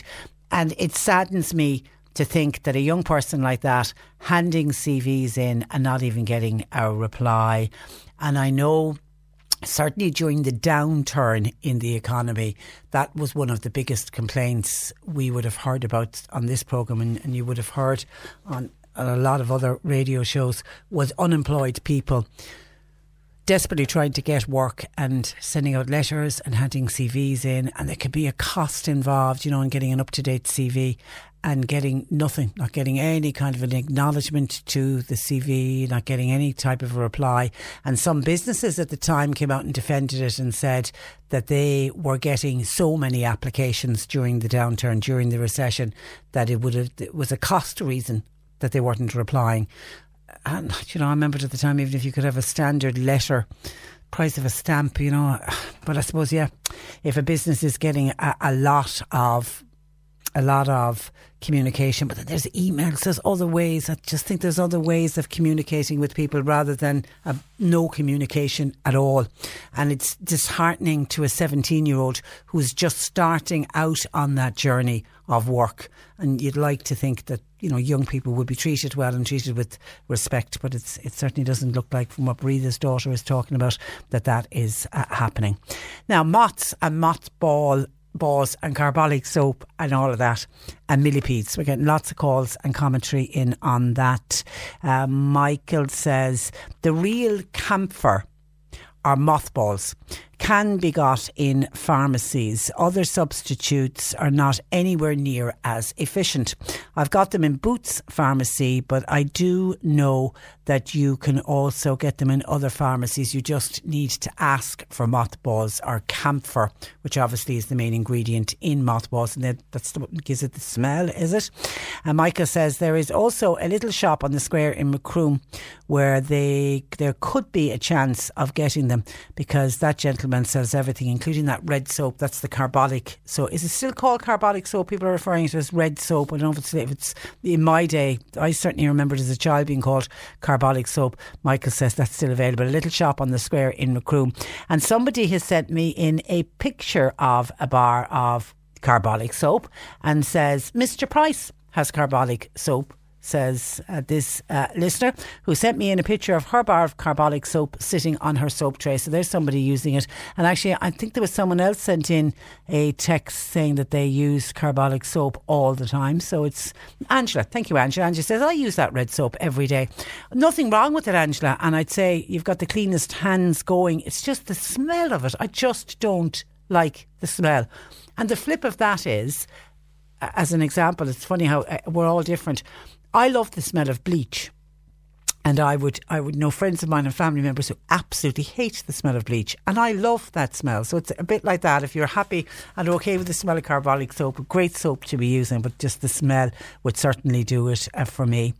Anne says, Patricia, yes, I think mothballs do contain camphor, but I don't know if you can get well, people are saying it is available, but you could get camphor oil. Can't you get oil with camphor and use that instead? These millipedes that we got the text in earlier on from a West Cork listener who says West Cork has gone mad with these millipedes. They come out at 7 o'clock, call all over the building, and can even come into your house. Francis in Drimoleague says, yes, Patricia, have to agree with that other texter. I have them all over my house in Drimoleague. And yes, they do appear at about 7 p.m. in the evening. Horrible creatures is what our Francis says. Love your programme. But then someone else is making a point that has to be accepted as well. Sandra says, Patricia, 60% of the world's insects are facing extinction. If this vital part of nature's food chain is eradicated by humans, we and our descendants are doomed. It seems petty to be worrying about a few moths and a few flies. They're a temporary nuisance in our home, says Sandra. And a lot of people will agree with Sandra on that. But it's when you're faced with it and you have an infestation, or you have a lot of these millipedes coming into your house, then it becomes it's a different kettle of fish. And I know what you're saying, it is only a temporary nuisance, but I don't know if I would like the idea of having the millipedes in my house. Somebody's making the point that usually small birds will feed. Thank you, by the way, Sandra, very valid point. Usually small birds feed on those millipedes. If you are feeding birds, they won't peck them. Okay, stop feeding the birds, and that's where nature will take its course. Other than that, when the weather changes, they should disappear. Power washing, says this listener, will also help. And try spraying with something called Chloris, Chloros, Chloris. And Anthony says, Patricia, you can get cedar wood rings. They come in a pack of 6. You hang one on a clothes hanger or place them in a drawer, and they work a treat to get rid of, and the moths won't come in. Rather than trying to get rid of, we're going to kill them off, but they won't come in, and they don't give out any smell, says Anthony. Okay, that kind of sounds like the type of product that I would love. And Peg says, Patricia, if you Google how to repel moths, it gives you a list of natural products to use, and that's what we want. We want the natural products. I think that's, Sandra would agree with us on that. Natural products, so you don't get the infestation, so you don't have to be killing them off. And she is right. We are the insects are facing extinction, and something has to be done about it. Thank you for that, Peg. How to repeal moths. Let's go the natural way to do it. Toomey's Hardware, Macroom. Super shop, they stock everything, says oh, that's the little shop in Macroom, was it, that somebody texted about and didn't have the name? Okay, Toomey's Hardware in Macroom. They stock everything from, they sound like one of those shops that stock everything from a needle to a haystack. You want it, in you go. Kate in Macroom says bay leaves. Good way to get rid of moths. There you go. And it repels them. I'm assuming, again, it's probably the smell of it. Back to the millipedes. Angela in Castletownbere. I have those millipedes. Seems to be, the original texter is right. It seems to be a West Cork problem because we're not getting calls in from anywhere else. All the calls so far in the texts have come from West Cork. I have millipedes on my wall in Castletownbere. If you put down ant power, and also you can put down a product called Vicam W, that works. It's a 15 gram sachet and you spray that and it gets rid of them. Some of them are very long, over an inch in length, when they open up and they crawl into your house. Oh. Okay, there's if you really need to get rid of them, that's the suggestion coming in from Angela. But if that's going down the chemical route of getting rid of them, try and see if you can find a more natural way. I like that suggestion. Stop feeding the birds in the garden and the birds will eat them, and that's all to do with the balance of nature. Richard got back. Oh, this is Richard Faulkner from Rentokil. Okay, thank you. It's usually a weather thing, he says. If they're coming in or around the house, they're usually looking for vegetation around the house. This is more an outside issue. You'll find them around flowers and bushes and beds. Shrubbery is what is attracting them, but it is a weather thing. So I was right. My guess was right that it's to do with the mild February that we have been having. 1850 333 103. John Paul taking your calls. Text or WhatsApp 0862 103 103. The C103 Cork Diary. With Cork County Council. Supporting businesses, supporting communities, serving Cork. Visit corkcoco.ie. There is a pioneer social going on in Gagan Hall tonight, dancing to Lee Sound from 9:30, and teas will be served. All are welcome. A fundraising comedy night will be held in the Schoolyard Theatre in Charleville tonight. It's in aid of Zoe Shanahan Crowley, who is a student from Sconwira in Butterfront, and she is going to India in April to work with the Hope Foundation. Open Door Drama Group are presenting a 3-act play called Awake in the West. That's in Dromahan Hall tonight at 8. Ballinhassig Community Development are holding a fundraising dance in the Marion Hall. Music by Pat Costello. That's from 9:45pm. And Kildallery Bingo, that's going ahead tonight in the Community Hall at 8:30. All are welcome. And staying with Kildallery tomorrow, there is a sale of homemade cakes and jams and garden produce, all in aid of St. Joseph's Foundation. It's happening tomorrow morning in Kildallery Parish Hall from 10:30 until 1. Donations of cake and bric-a-brac would be gratefully appreciated. Women's World Day of Prayer, international and interdenominational movement. It has been celebrated today in St Mary's Church of Ireland, opposite the Doneraile Park entrance at 8:15. This year's service has been put together by the women of Slovenia, and the theme is on the Great Banquet. All are welcome. Uncovering the Rory Gallagher behind the legend, a talk about Rory Gallagher on the eve of his 71st birthday. It'll happen this evening at 6:30 at Rory Gallagher Music Library on the Grand Parade. It's free. All are welcome. Irish National School Parents Association, they've got a night of style and fun with colour and image specialist Joan Cashman. That's tonight in the Beara Coast Hotel. 8 o'clock start, €10 per ticket, and you get your tickets at the door. Clyde Rovers have got their annual lotto draw. Derry Murphy's Bar tonight. €12,500 is the jackpot.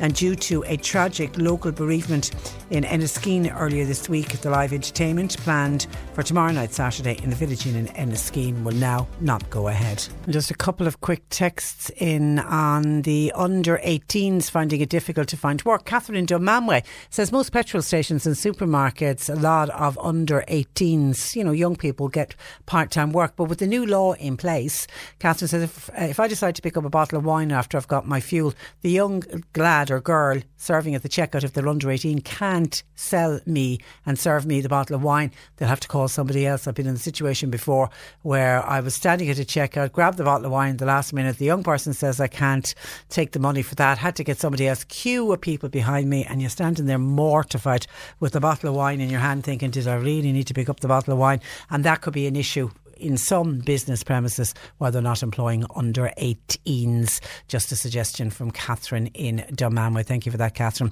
1850 333 103. And the amount of people talking about carbolic soap and how it is still available, even though some people says new name for it, Sunlight soap is the new name for it. I don't know if anybody's still calling it carbolic soap. We're getting a lot of calls in to say James Walls in Drumcolliher sells carbolic soap, and this listener says I wash my hair and face with it every day.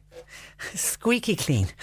OK, we have been catching up with Karen Penny from Wales as she walks her way around the Cork coastline, all part of her incredible 4-year charity walk in aid of Alzheimer research, to see how her week has been going. Karen once again joins me. Good afternoon to you, Karen. Good afternoon, Patricia. How are you? I'm very well, and the first thing I have to say to you is Happy St. David's Day. Do you know what it is? And I had a lovely message from home this morning with a picture of some daffodils and Welsh cakes, just to remind me. It was lovely. And I imagine you're seeing a lot of daffodils along the way, are you?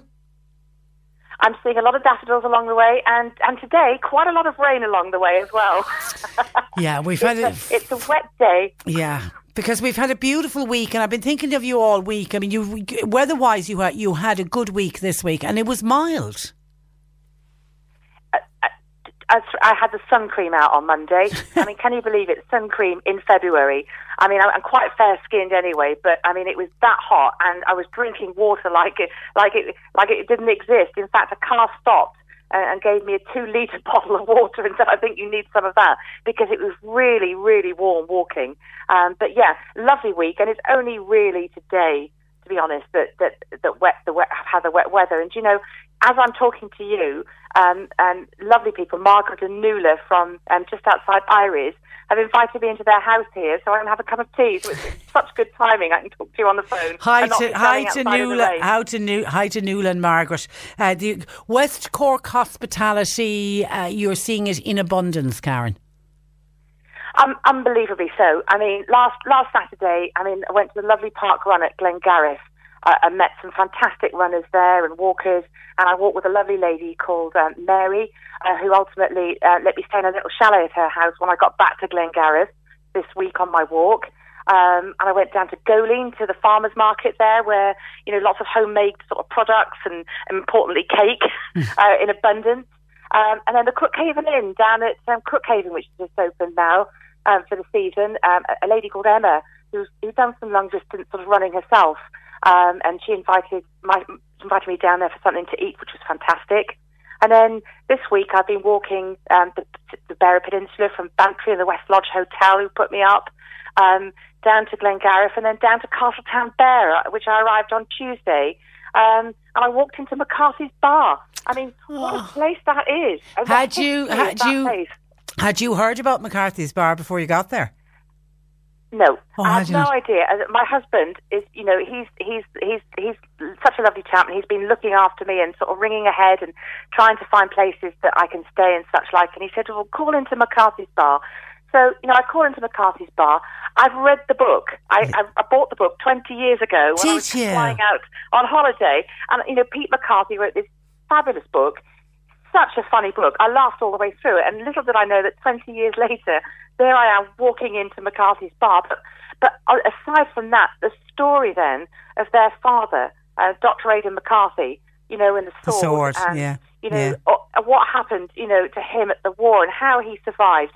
All those terrible things that happened to him, torpedoes, you know, the atomic bomb, drowning. He rescued people from an aircraft.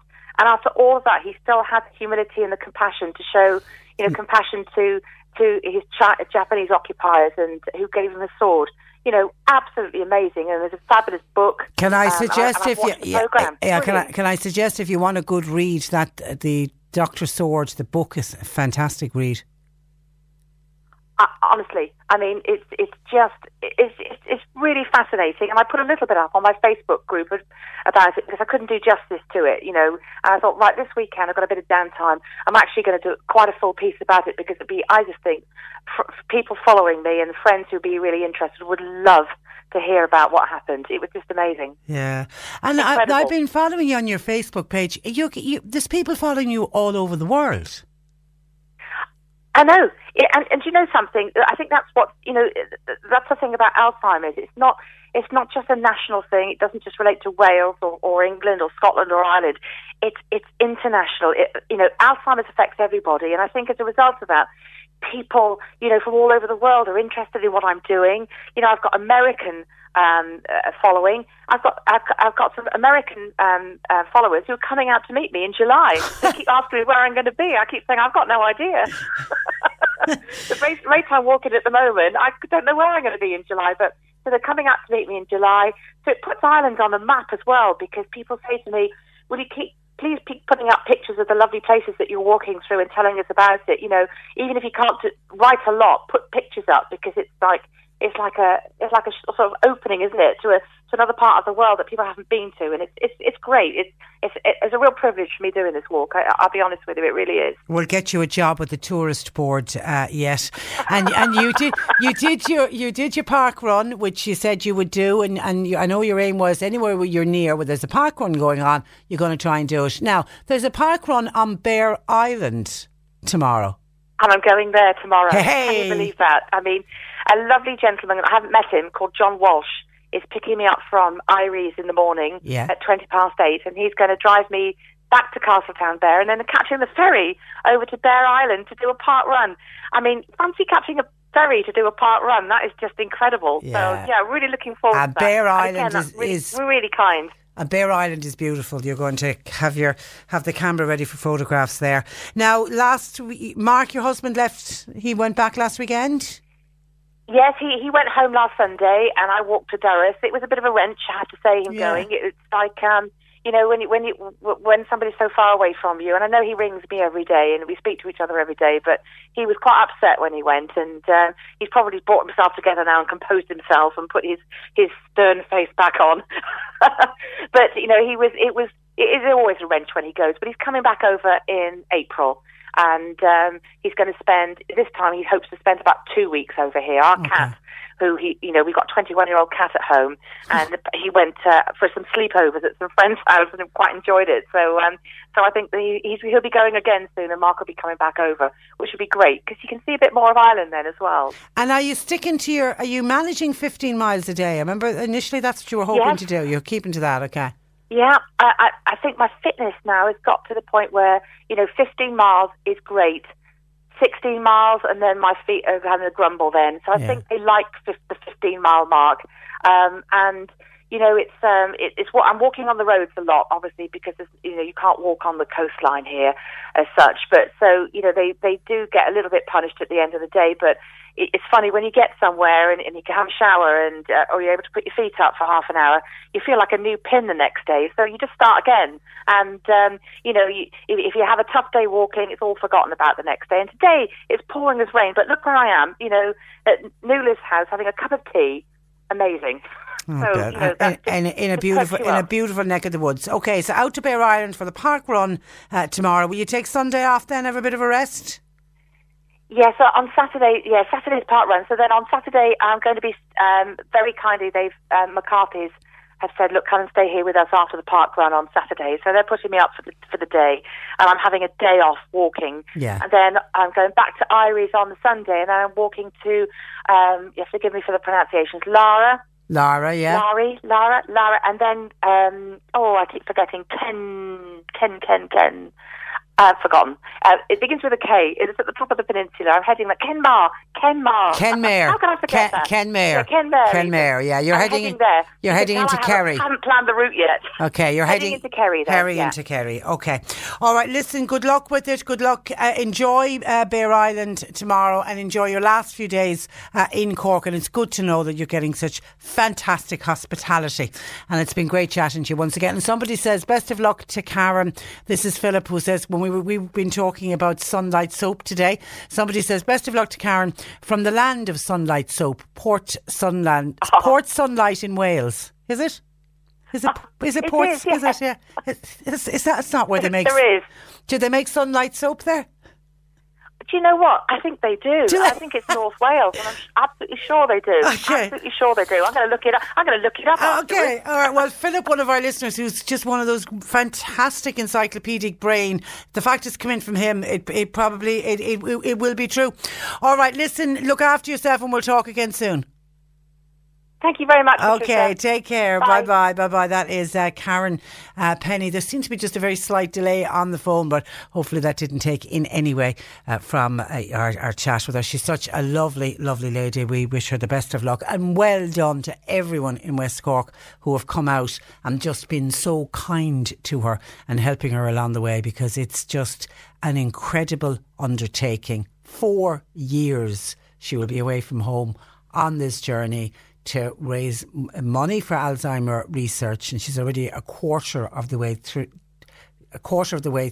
what she'd hoped to raise. So she'll smash the fundraising side of it. It's all going to go to Alzheimer research, but it's also to put an awareness and a spotlight on the Alzheimer disease, and anything that we can do to help her out along the way. And we wish her well. So well done. I knew that Cork would look after her well. We can be very proud of all of the people who have helped her.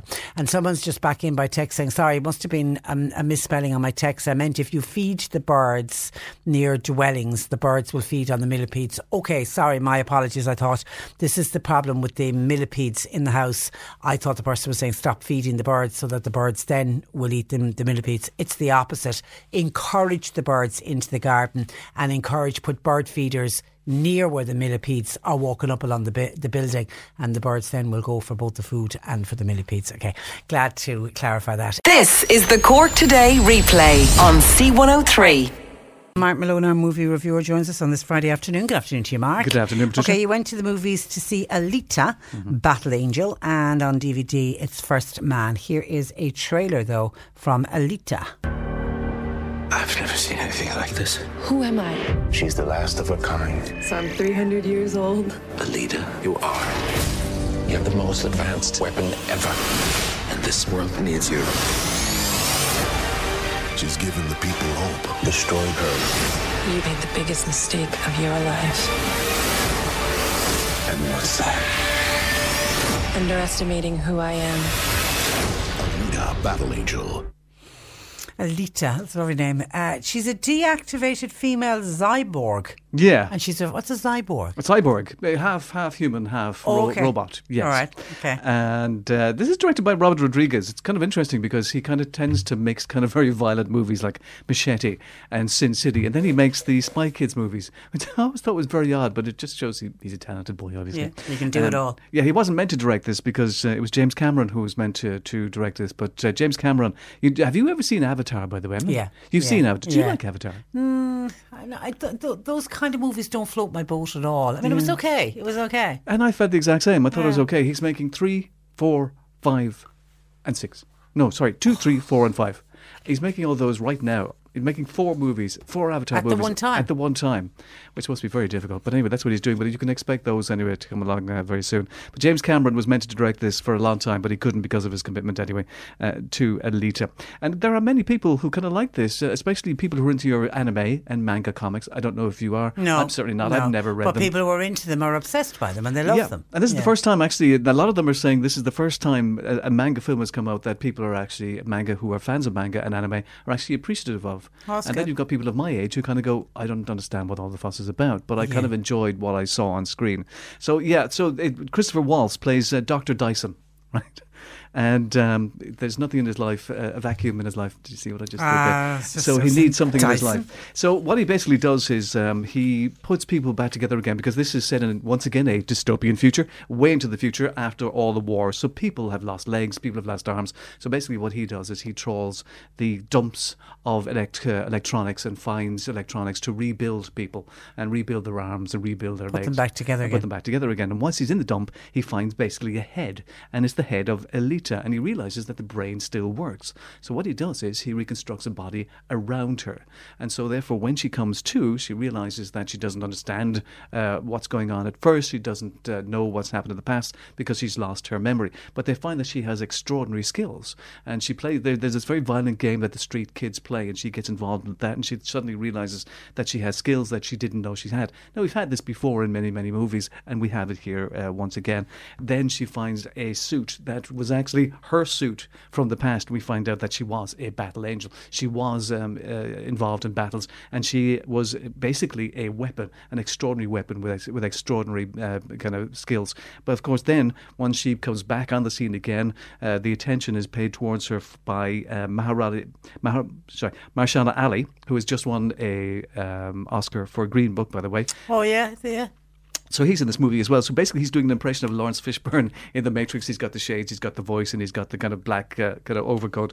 And he then goes after her with his cyborgs. So basically it's a chase movie, it's a battle movie, and it's 2 hours of this kind of non-stop, really fast editing, kind of in your face, kind of kinetic, kind of movie making. It kind of reminded me of the Steven Spielberg film of a couple of years ago, which was Ready Player One, and that's I had the same kind of look because there's an awful lot of CGI here. It's non-stop CGI, and a lot of it is good, but unfortunately a lot of it is poor at times as well. But and the best thing of it actually is when the CGI is very, very good. They've CGI'd 2 huge eyes on her, and if you've ever seen any anime or manga, you'll know that a lot of the characters have these very, very big eyes, and it caused a bit of controversy actually. And I don't know how they did it. I'd like to know, and when the movie comes out in DVD, when you get the extras, I'd like to know, like, did they have a green kind of blindfold over her face? How did they do it? And they are. I mean, I've just seen stills of it, and the eyes are huge. The eyes are huge, yeah. And so the actress who plays her, Rosa Salazar, I don't know how she feels about it because it's not really her face,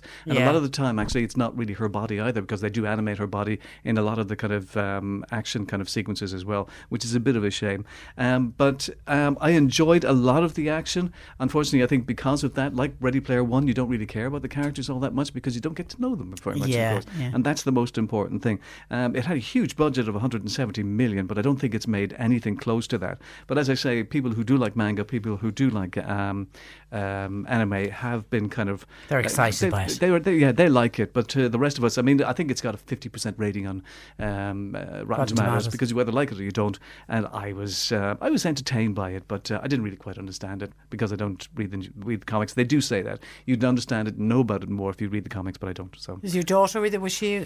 She knew about it. That is very interesting, because she knew about it. She'd read the comics, and so she knew the character. She didn't really particularly like the character, and so was worried about the film. But she enjoyed it. She enjoyed watching the CGI, and so did I. But I don't think it's that great actually. But it's for teenagers, you know. Mark it out of 10. I'd still give it a 6 though. 6, okay, 6 out of 10. Actually, it's PG-13. I've just which is interesting because that's what they wanted. They wanted the film for kids. So when actually the robots bleed, they don't bleed red blood. They bleed blue blood, which is kind of interesting. Blue blood. Yeah. All right, that's Alita, Battle Angel. That's in the cinema. On DVD, First Man. Oh, this is the Neil Armstrong one, isn't it? Yeah. Man on the Moon. Yeah, exactly. The First Man on the Moon, yeah. Which it won an Oscar for Best Visual Effects, this movie. It's directed by Damien Chazelle, who made La La Land with Ryan Gosling, who... They've teamed up here once again. Ryan Gosling plays Neil Armstrong. Obviously, Damien Chazelle really likes Ryan Gosling because there's an awful lot of close-ups of his face, girls. Is there? There's an awful lot of brooding Ryan Gosling looking up at space in this movie. There's an awful lot of that. So it's based basically on his life between 61 and 69 up until the moon landing, at a time when it was a very, very dangerous time to do what he was doing, because, of course, when he started his career, he was a test pilot, and, there are many instances where he nearly died, and a lot of those pilots, in fact, did at that time as well. Yeah. And so, of course, as we know, a lot of the astronauts did as well, because Apollo 1, who were meant to go to the moon, they died in a terrible fire in their capsule. So therefore that then catapulted Neil Armstrong up into the next zone. So therefore he, along with Buzz Aldrin and Michael Collins, ended up going to the moon. And so the film is basically about his kind of determination to do that. And when I first saw the trailer, I thought it was going to kind of be interesting. I thought it was going to be different than, say, The Right Stuff. The Right Stuff is probably the best ever film that kind of looked at that time. And The Right Stuff is a much better film than this. But when I saw the trailer, there was a lot of emphasis on Janet Armstrong, who is Neil Armstrong's wife. And I thought that's what they were going to do, that they were going to kind of concentrate on what it's like for the families back at home. Yeah, because we all know he went there. We all know he stepped out on the moon. So exactly, yeah. And they did so. Like at one stage, he's really angry because, of course, his life has been in danger throughout all of that time. And, of course, I thought they were going to concentrate on family life, the family lives and the wives of these astronauts who are putting their lives in danger whilst they're at home terrified and wondering, are they ever going to come home? Yeah. And at one stage, she says to one of the guys from NASA, she says, you don't know what you're doing. You're boys with toys. That's all you're doing. You don't know. And to be honest, they didn't really know what they were doing because, of course, they were desperate to get there before the Russians. And, of course, the president at one stage said, look, we will get to the moon before the end of this decade. So they were desperate to get there. 1969. And basically, when they did get there, I mean, they got there in a tin can. Do you know what I mean? I mean, you can hear when there's wonderful moments in space, when they're in space, and you can basically hear the craft creaking. You know, and it does kind of bring home the fact that these people were under, in incredible danger, and that makes it really, really exciting. Even though, of course, obviously we know what happened. And then, of course, when they did, and look, it's not a spoiler, we know they did get to the moon, and then there was the big controversy. And when I was watching it, I forgot about the controversy because they don't plant the flag. And then when I was watching it, I was thinking, ooh, they didn't plant the flag. And then I remembered the controversy about it, of course, and a lot of people blamed the fact that they didn't put the American flag on the moon. The fact that the film didn't do as well in the box office as people expected, and people actually kind of say that the flag controversy was to blame for that.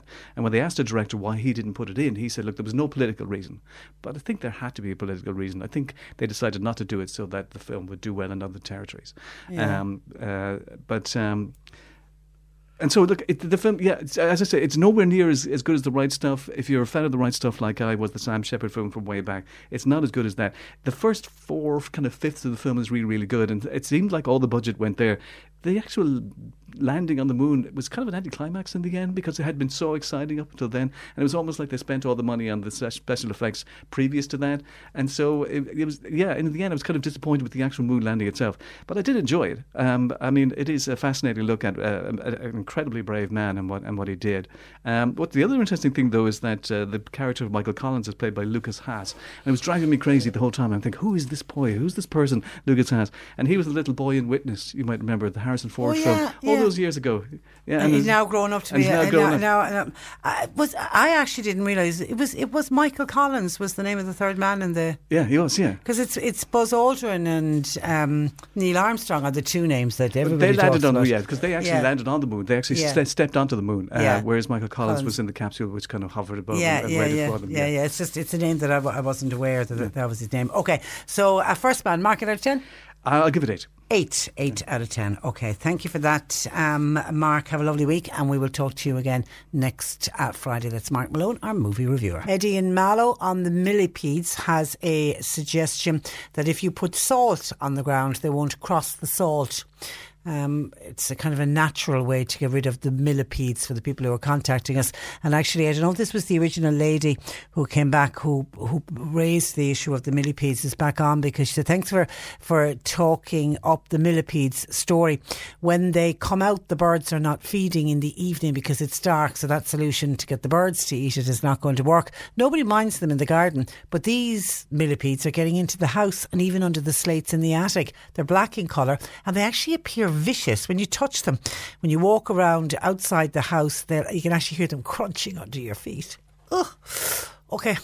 Good luck. That's Tiger Iron Shop in Newmarket. Anything you want for carbolic soap, etc. Somebody else has a problem with ants in their house, and then they got rid of the ants, and then they had a problem with the socket. The electrician had to open up the socket, and they found that the fuse had blown on the inside, but the inside of the socket was full of dead ants. So you do have to be very careful when insects like that get into the house. They can actually be doing damage at the same time. And Kate in Macroom Broom says use bay leaves in your clothes. They're natural and safe, not like the chemicals, and they're not harmful to your health. They will keep the moths at bay. Thank you to everyone who's contributed today. My thanks to John Paul McNamara for producing. Nick is with you for the afternoon. You're still listening out for your U2 tracks to win €500 for cash tracks, and I'll talk to you Monday morning at 10 o'clock. I'm Patricia Messenger. Witness history at Roland Garros, where old rivalries meet new talent on the clay battleground. Tennis Channel Plus is your place to watch. Stream every court from your phone or smart TV live in HD. Experience 3 weeks of unparalleled access as the world's top players in tennis face off to see if the veterans maintain their dominance or if a fresh face rises to challenge them. Daily live coverage of the French Open begins Monday, May 20th. Stream it now with Tennis Channel Plus to be there when it happens. When it comes to your finances, you think you've done it all. You've saved, you've researched, and you've invested all that you can. Now it's time to take those investments to the next level by using the brand behind every great investor, Yahoo Finance. As America's #1 finance destination, Yahoo Finance has everything you need, whether you're a seasoned trader or just dipping your toes into the market. Join the millions of investors who trust Yahoo Finance to guide them on their financial journey. For comprehensive financial news and analysis, visit yahoofinance.com. The #1 financial destination, yahoofinance.com.